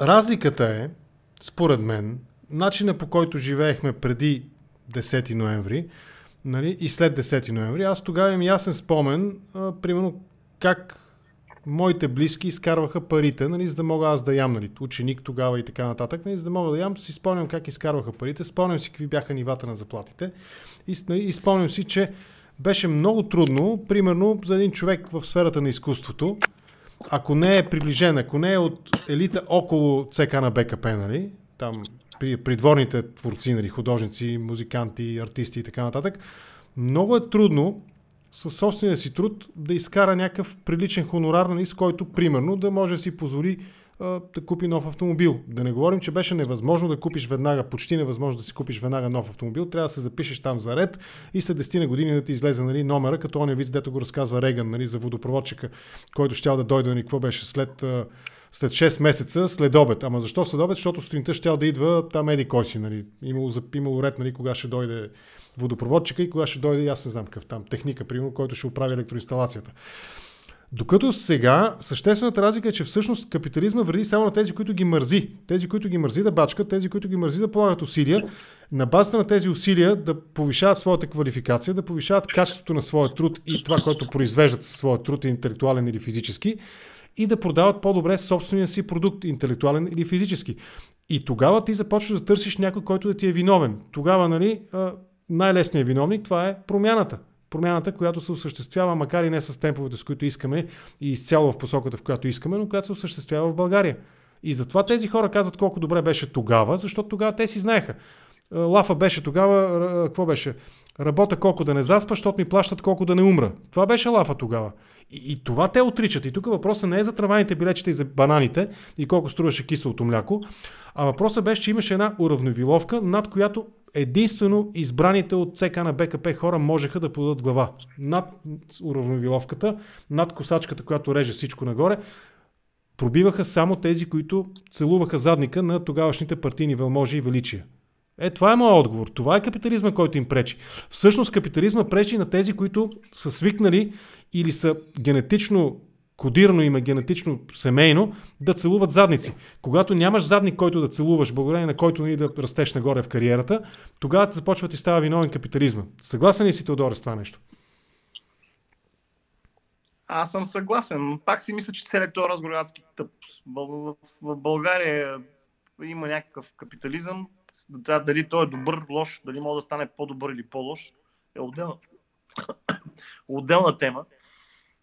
Но няма да се върне оня строй и Тодор Живков няма да възкръсне. Какво да го говорим повече? Това е толкова тъпо. 31 години след падането на комунизма ние да водим разговор. Той ако беше хубав, нямаше да падне. Щехме да се стоиме още. Щеше Андрей Луканов да ни е премиер, а не Бойко Борисов. Да. Ти, Пешо, съгласен ли си с това мое обяснение, което направих? Аз така ги виждам нещата наистина. Капитализма пречи на тия, които нямат гъзове за целуване. И понеже това е единствения път за кариерно развитие или за лично развитие или за израстване, нали, в работата, която, нали, вършиш, това е. И започват и стават всички виновни. Аз наистина не мога да разбера. Приемам, че има някакъв рационален елемент в, примерно, воя на част от българските музиканти, нали, които изведнъж сега се оказват, че нямат пенсии, че, нали, не им е платено достатъчно. Нали, това го приемам в някаква степен. Ама не е, нали, Иванова.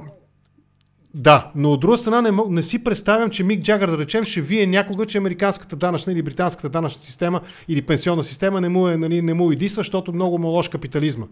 Ми чакай бе, Аланколо, направи това, което е направил една звезда наистина, дори в българския мащаб, нали, стани звезда и тогава се оплаквай.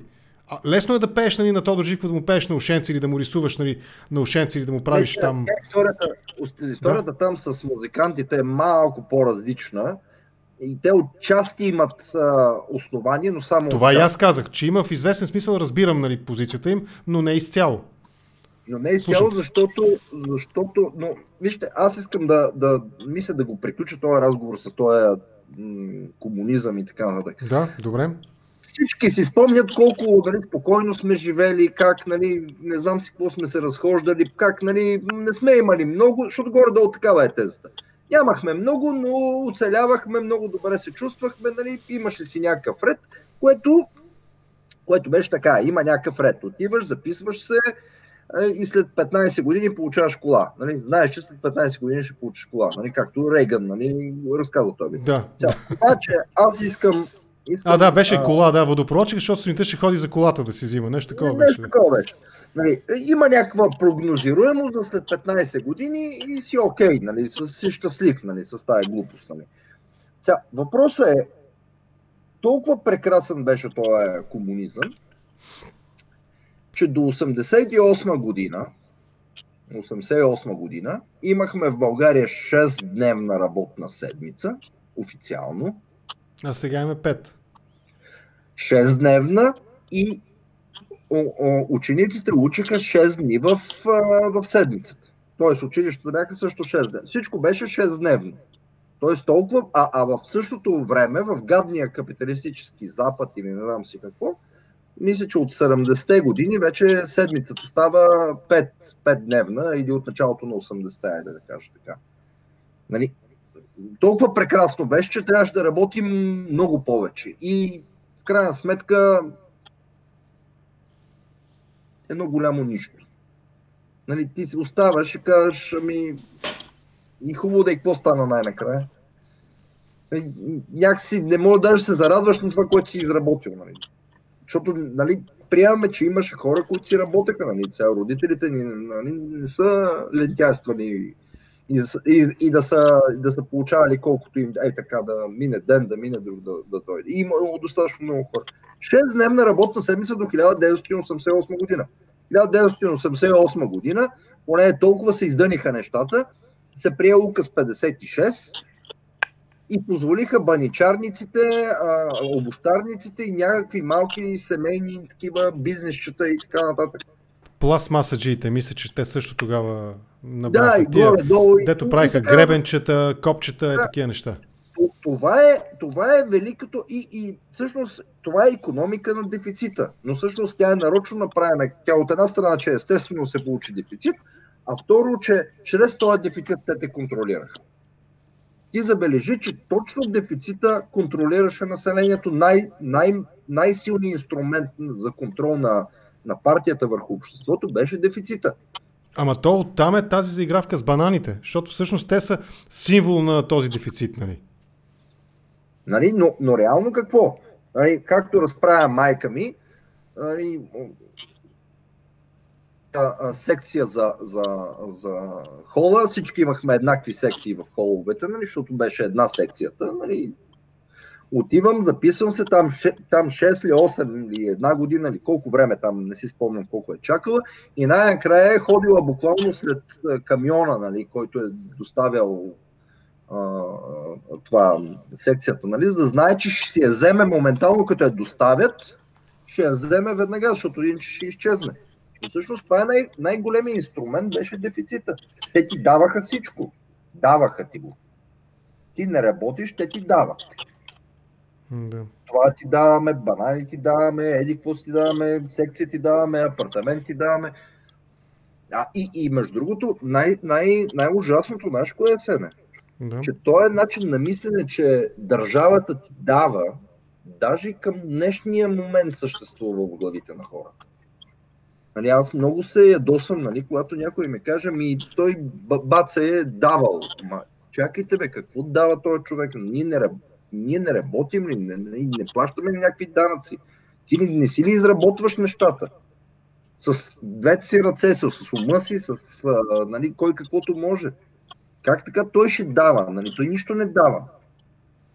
Нали? И ще се върна и в предишния момент. Нали? Защо влязахме в Европейския съюз? И в НАТО? Доколкото разбирам, всеобщо наделява мнението и в България, и в Европейския съюз, че по погрешка сме влезли. Но истината е, нали, не Костов ни вкара. Ние го поискахме. Да. 90-те години, всички сме на достатъчно години, си спомням, че ние го воювахме за това нещо. Нали, това, че Костов и правителството на СДС е изпълнило нашите желания, нали, а смееше ли да не ги изпълни? Да. Нали, ама 10 години и най-накрая хиперинфлация имахме. Нали, ние го извоювахме това, ние го направихме. Нали, за да дойде най-накрая, избутахме едно правителство, което буквално казахме, нали, вие сте хората, които ние ви даваме легитимността да проведете преговори, един технически процес, да проведете едни преговори, да влезем в НАТО и Европейски съюз. Никой нищо не ни дава. Ние го воюваме за това нещо, ежедневно. Теодоре, ти какво мислиш? Защо така се получава, че мъча се да го формулирам въпроса, но първо това настроение, за което Пешо говори, че трябва някой нещо да ни даде, нещо да получим. Ние искаме да получим нещо. Второ, разбирането, че този, който е най-отгоре, там някои го наричат баш бакани, някои го наричат премиер, някои го наричат и аз не знам как, той е щедрия благодетел, който ни дава всичко. Тоест, коя е причината за това много примиренческо, много опростено разбиране за отношенията между човека и държавата? Държавата е символизирана през няколко души, които са на върха на държавата, физическите лица, които са отгоре, а не институциите, които те представляват. И в крайна сметка това според мен е един от основните феномени български, този посткомунистически синдром, който забелязваме. Едно много такова странно отношение към държавата, която от една страна ни е длъжна непрекъснато за всичко, трябва нещо да ни дава, но от друга страна пък никой не си задава въпроса, моя конкретен принос какъв е. Тук чета едни неща. Днес сме били работили 7-дневна работна седмица по 12-14 часа, за да оцелееш. Пише Миро в YouTube. Защо говорите несвързано, не разбирам. Миро, аз не знам каква е твоята професия, че ти трябва да работиш 7 дена по 12-14 часа, но има си кодекс на труда, има си приложимо законодателство. Ако някой те кара да работиш 7 часа, т.е. 14 часа, 7 дена седмицата, 365 дни в годината, със сигурност ти можеш да защитиш своите права. Ако ти си приял да работиш при такива условия, това също е твой проблем. В голяма степен и твой проблем, защото твоите права могат да бъдат защитени и ти можеш сам да си ги защитиш тези права. Но, Теодоре, към теб ми беше въпросът. На какво се дължи това странно отношение, при което всички очакват от държавата нещо тя да им даде? Държавата му е длъжна на някой нещо. И то не е длъжно в смисъл, аз съм данъкоплатец, аз съм ви законодател, аз съм ви работодател и аз ще ви кажа и очаквам и изисквам от вас вие да направите тези 5 неща или там еди колко си. А в смисъл такъв, аз сега тук трябва държавата на мен да ми осигури еди какво си. Не трябва да ти осигури, ти трябва да си го осигуриш. Аз това го наричам синдрома домашен любимец. Ако искаш да си домашен любимец, някой нещо да ти носи, да те разхожда, да ти дава храна, да ти хвърля звездичките, кутешките. Да води на имунизация, да те преглежда за въшки и да те къпе, ще получиш точно това, което искаш. И ще станеш един домашен любимец.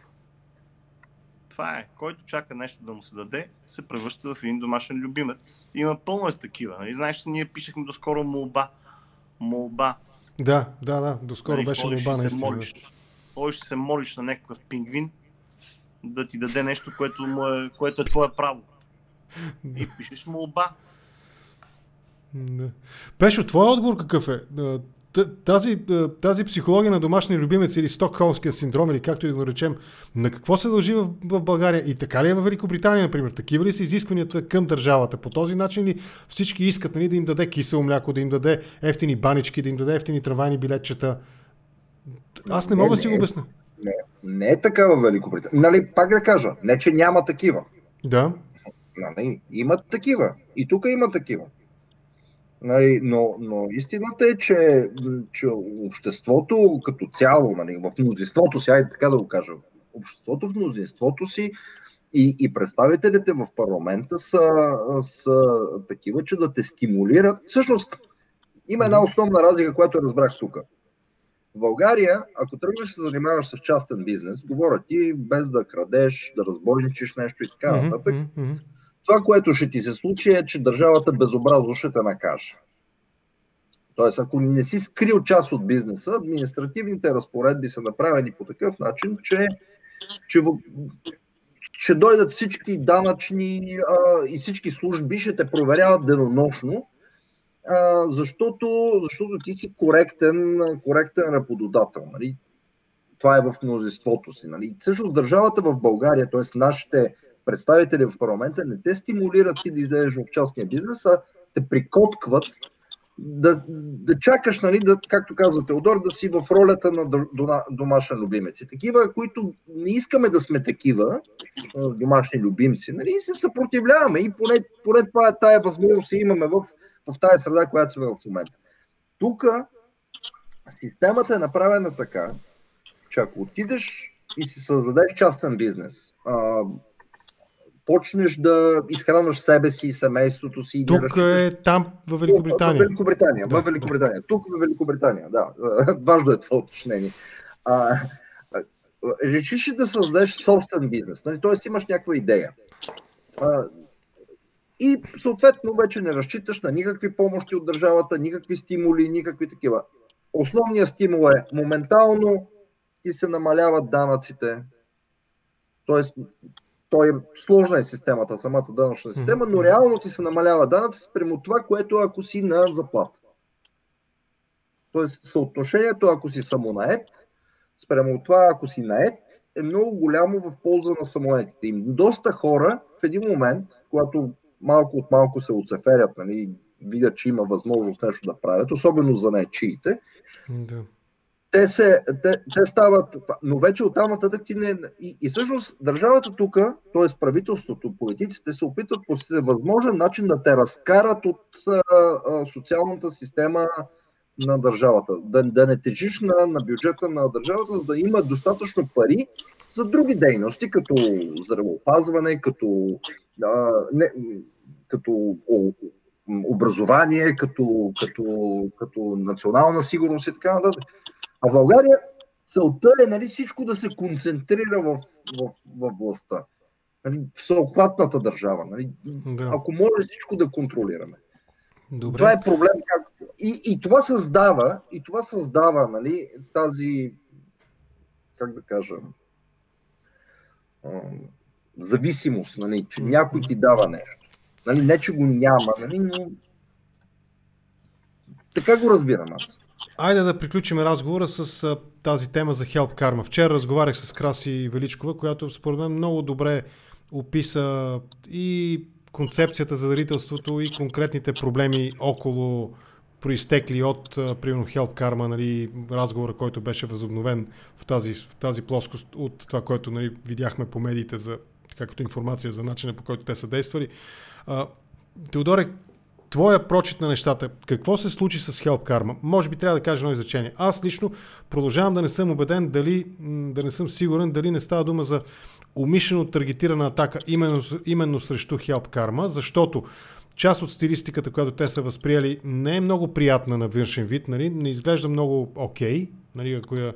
Ако я гледаме отстрани, но всъщност тя не минава някакви законови норми. Така ми се струва на този етап. Да видим, ако има някакви доказателства по-сериозни срещу тази моя убеденост, аз ще приема фактите, нали? Няма да се противопоставя, но за сега нещата ми изглеждат по-скоро, че таргетирано те са ударени.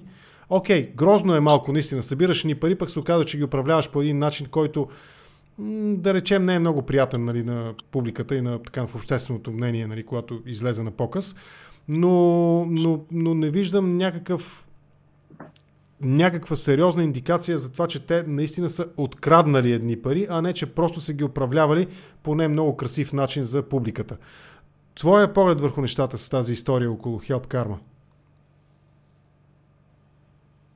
И аз не съм запознат в детайли. Аз смятам, че никой от нас не е запознат в детайли. Обсъждаме само публичното. Да. От това, което излезе, излезаха много кофти неща. Единственото странно, което се случи тук в последните няколко дни, е, че Данчо Цонев иска да прави сега държавен фонд за набиране на помощи. Държавна платформа. Вместо да се справи с проблема и да няма нужда от такива, от Help Karma, тя сега в момента ще си направим държавна Help Karma. Мене това ми прилича като държавната лотария и държавните бензиностанции. Да, вчера го коментирахме с Краси точно това, да. Гледаме и че лоши, показваме ги на всички, че са лоши и правиме държавни частници.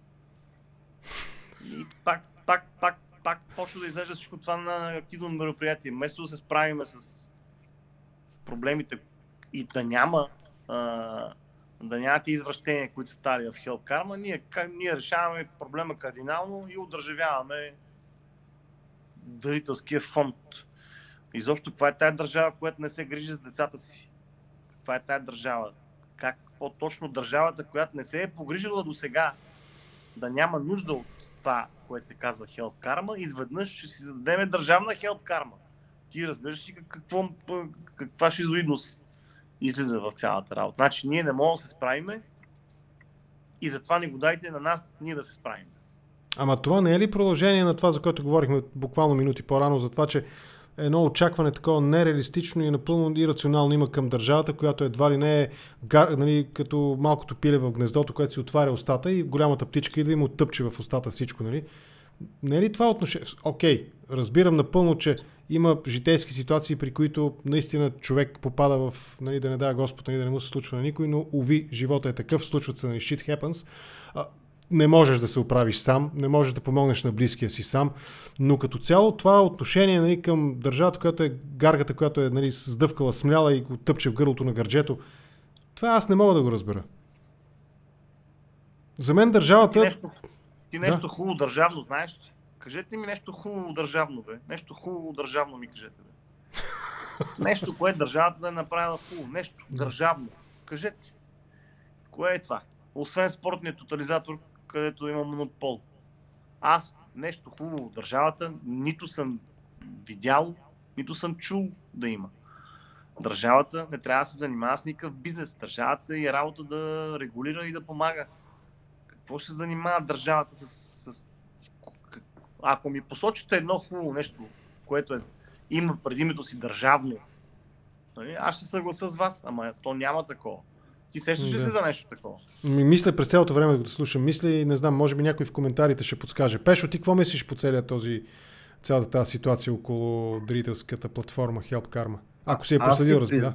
Аз си признавам, че не съм проследил детайли, нито в детайли, нито и като цяло. Просто това мина покрай очите ми, нали, без да съм задълбавал. Но мога да кажа как е организирано дарителството тук. Тук това е фундаментално е. Тоест, държавата се грижи за регулацията. Тоест, да няма злоупотреби, ако има злоупотреби, защото това винаги се случва, нали, говорим за хора, все пак не го забравяйте. Нали, винаги ще се появи някой разбойник, който ще иска да открадне пари. Нали, тоест, той е за разбойник да бъде наказан, за да не се компрометира самата идея за дарителството. И И между другото, тук децата ги учат от малки, че трябва да даряват. В детската градина се случва така доста на няколко месеца веднъж някаква дарителска кампания за нещо и детето трябва да занесе 1 паунд. Това идеята е да се чувстваш съпричастен към проблемите на други хора. Това им е генералната концепция. Но държавата не се намесва по никакъв начин директно, тя да управлява някакви дарителски фондове или нещо такова. Когато става дума за болести, има си здравна каса, има си болници, има си отговорности, правителството си има отговорности. Но дарителството е само от гледна точка на регулация, следене да няма злоупотреби и в момента, в който има злоупотреби, мога да ви кажа, че той, който го фанат,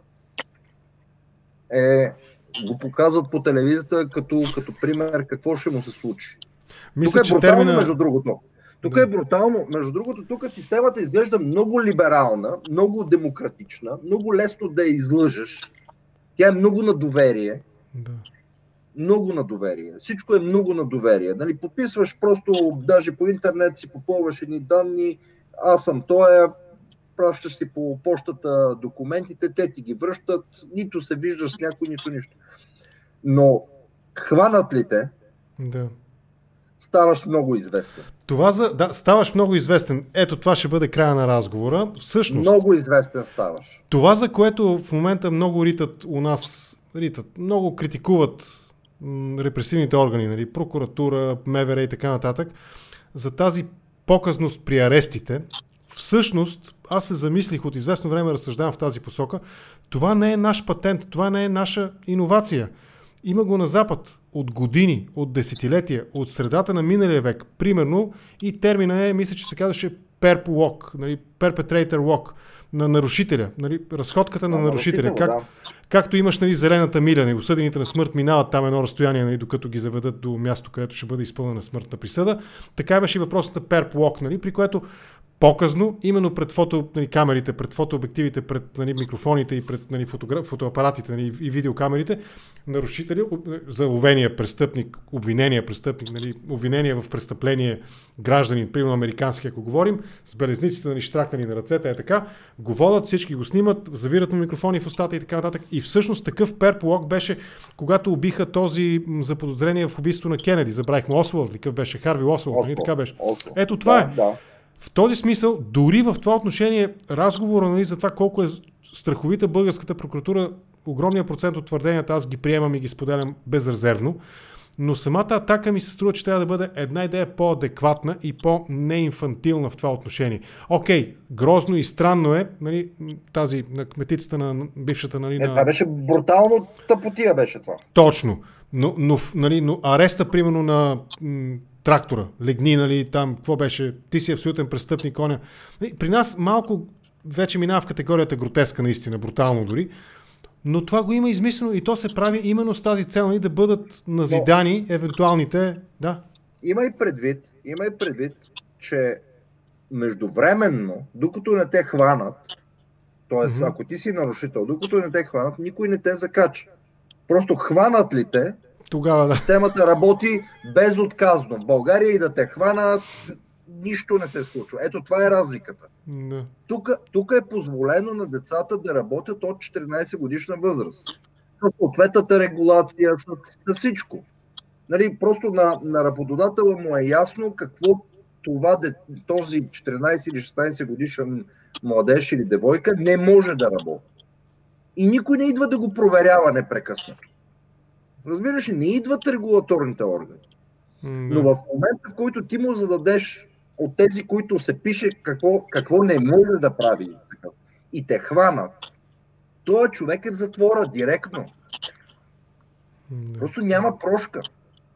Иначе всичко е много спокойно. Да отиваш, отваряш си бизнес, просто пускаш едни документи, чакаш, понякога чакаш даже повече от България, но истината е, че в момента, в който подадеш документите и те ги приемат, че са такива документи, каквито трябва, ти можеш да отвориш и да започнеш бизнеса. А той разрешението може да излезе 6 месеца. Виж, не те спират, просто те пускат. Давай.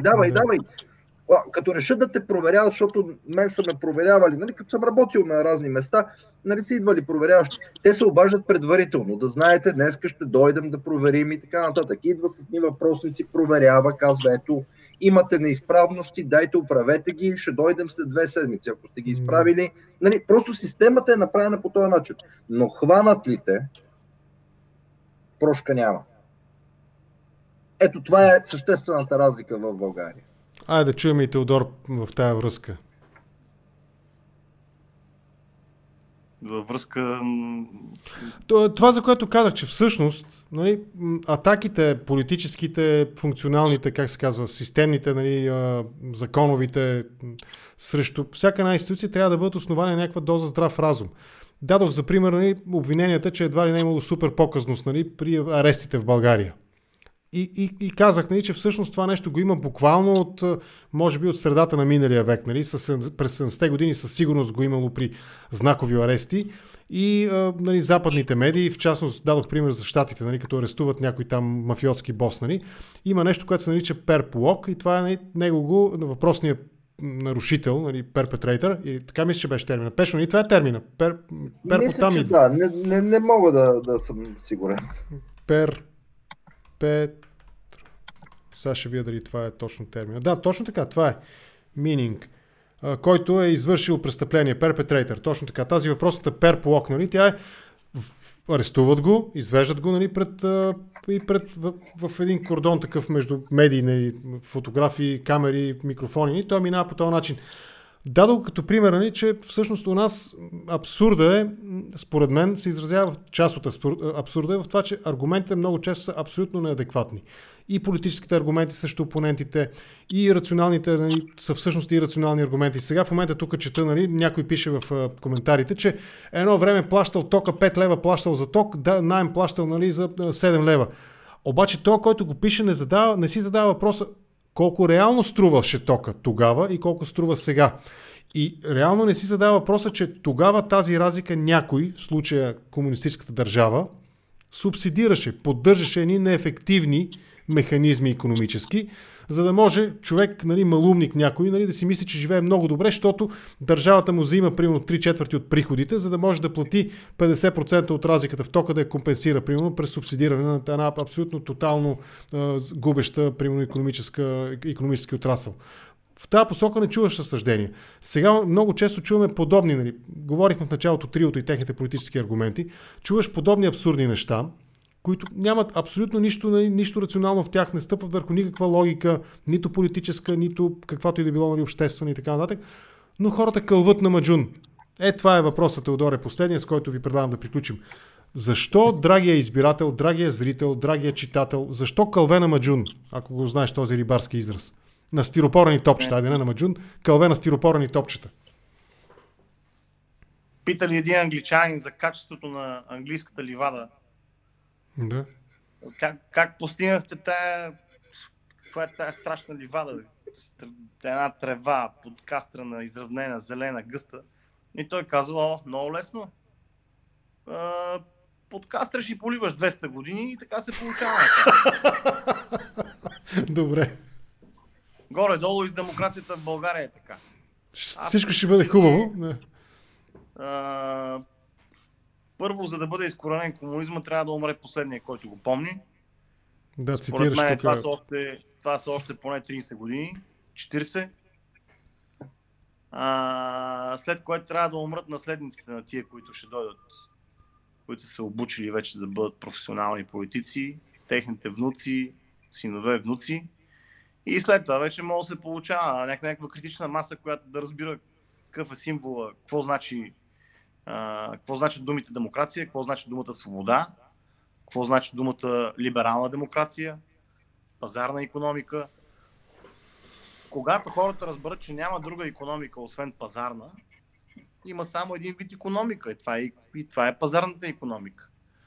Не пазарна икономика няма. Няма нелиберална демокрация.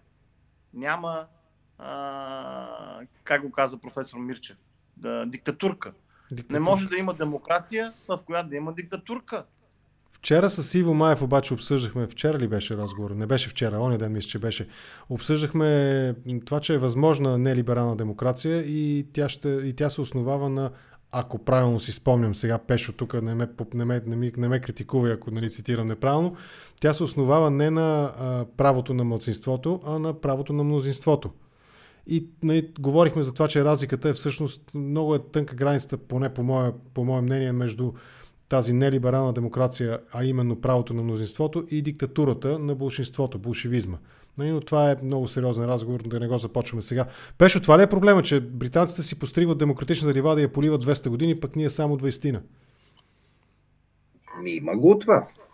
Но имаме и друг съществен проблем. Кой е той? По неясни причини за мен българите отиват да гласуват и 4 години отиват да спят зимен сън.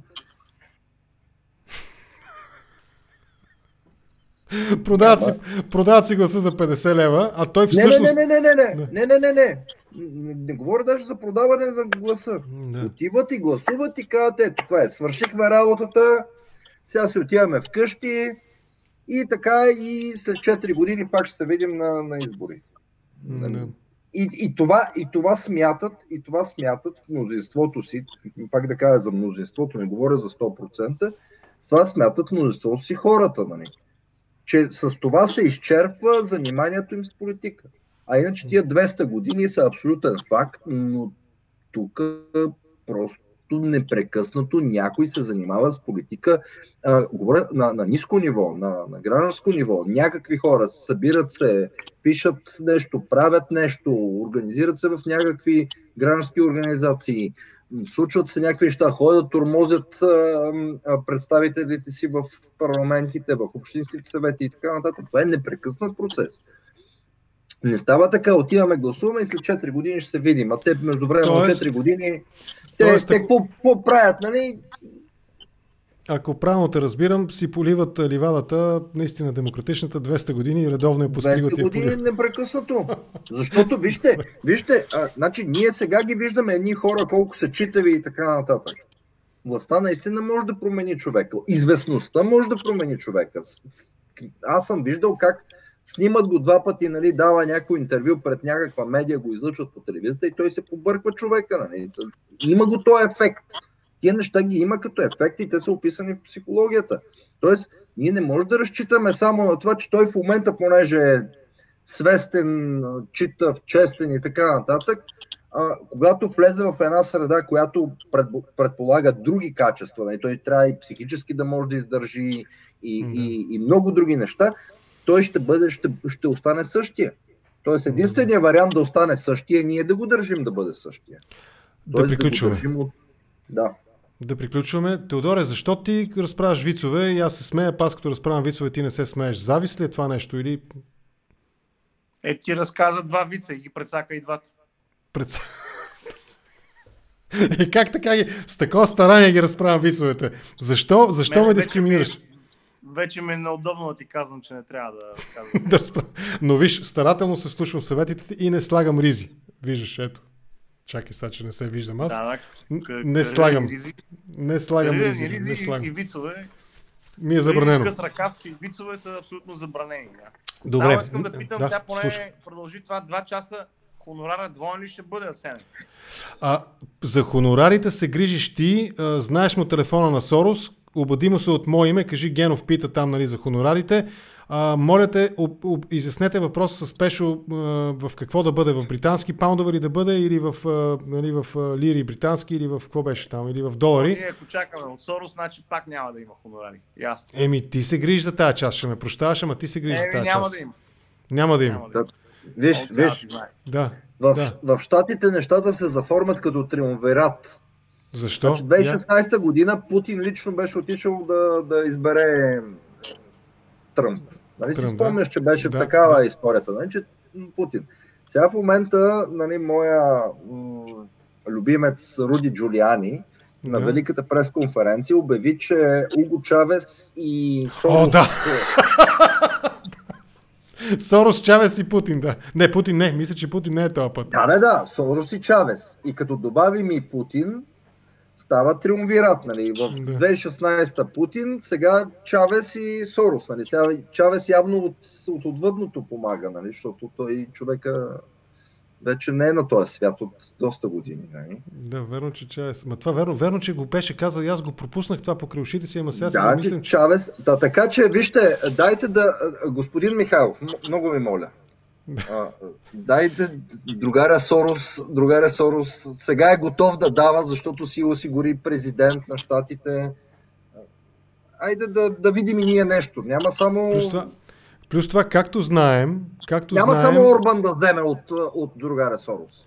Но както знаем, не Путин, а Сорос, той играеше с двама кандидати, не за да е сигурен. Той играе навързано, но сигурно играеше. Не навързано, но сигурно играеше. И навързано, но на сигурно вързано. Сега, ако трябва да използваме терминологията. Сега му е по-сигурно. Сега му е по-сигурно. По-сигурно.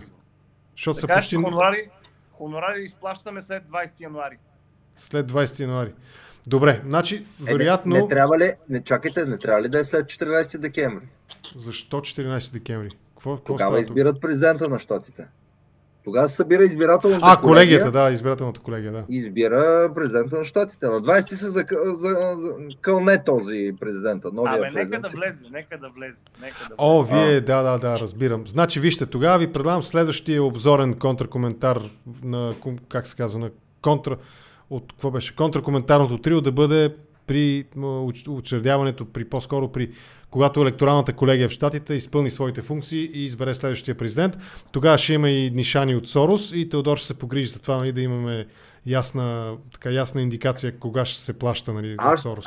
Аз обещавам да се опитам да се свържа с Уго Чавес. Добре. Може да се хванем за ръце, нали, да се хванем и да запалим по една свещ, нали, и така и да затворим очи. Ама ти забелязваш какво остава за тебе.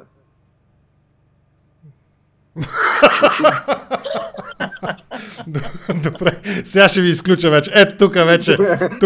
Тук, нали, има един... Ти говориш руски, какво се притесняваш?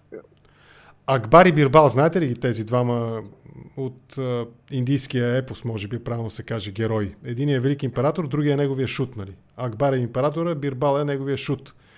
И един ден, точно както Пешо сега мина границата, нали, шута минал границата и казал някакъв лав, нали, за императора, който не му се харесал много. Нали? И император му казва, виж какво, пич, край, този път сгази лука, нали? Нема връщане, смърт. Нали? Смърт, единственото, което ти позволявам е да избереш каква смърт. Нали? Имаш там различни варианти. Нали? Обесване, обезглавяване, наклада. И, нали, Бирбал се замисли и казал, Ваше Величество, ако може да умра от естествена смърт. Поне сега се смейте, бе! Добре, аре. Кога свършват вицовете, защото не знаем кога почваме да се смеем. Добре. Много ви благодаря, беше ми интересно да ви слушам. 310 души показва в момента при мен брояча. Тоест, 2 часа разсъждаваме по важните житейски въпроси с вас. Не намерихме отговора на въпроса за вселената, живота и всичко останало, но той някъде във въздуха тежи, лети някъде във въздуха се усеща. Благодаря ви, беше ми интересно да разговарям с вас. Според мен понякога е важно нещата да се обсъждат не толкова ангажирано и толкова задълбочено и сериозно, а по-скоро да се гледа от по-леката страна и да се гледа на тях, защото ако гледаме на всичко изключително сериозно, ще свършим в лудницата 100%, сигурно е това, поне за мен. Нали, аз нямам съмнение, че така ще се случи. Така че това беше. Благодаря ви. Сега ще ви изключа от видеото. Лека вечер ви пожелавам и по-натам пак ще се видим, когато решим, че можем да направим още един път този троен формат. На мен ми беше интересно. Надявам се и на вас. Чао за сега. Чао. Чао.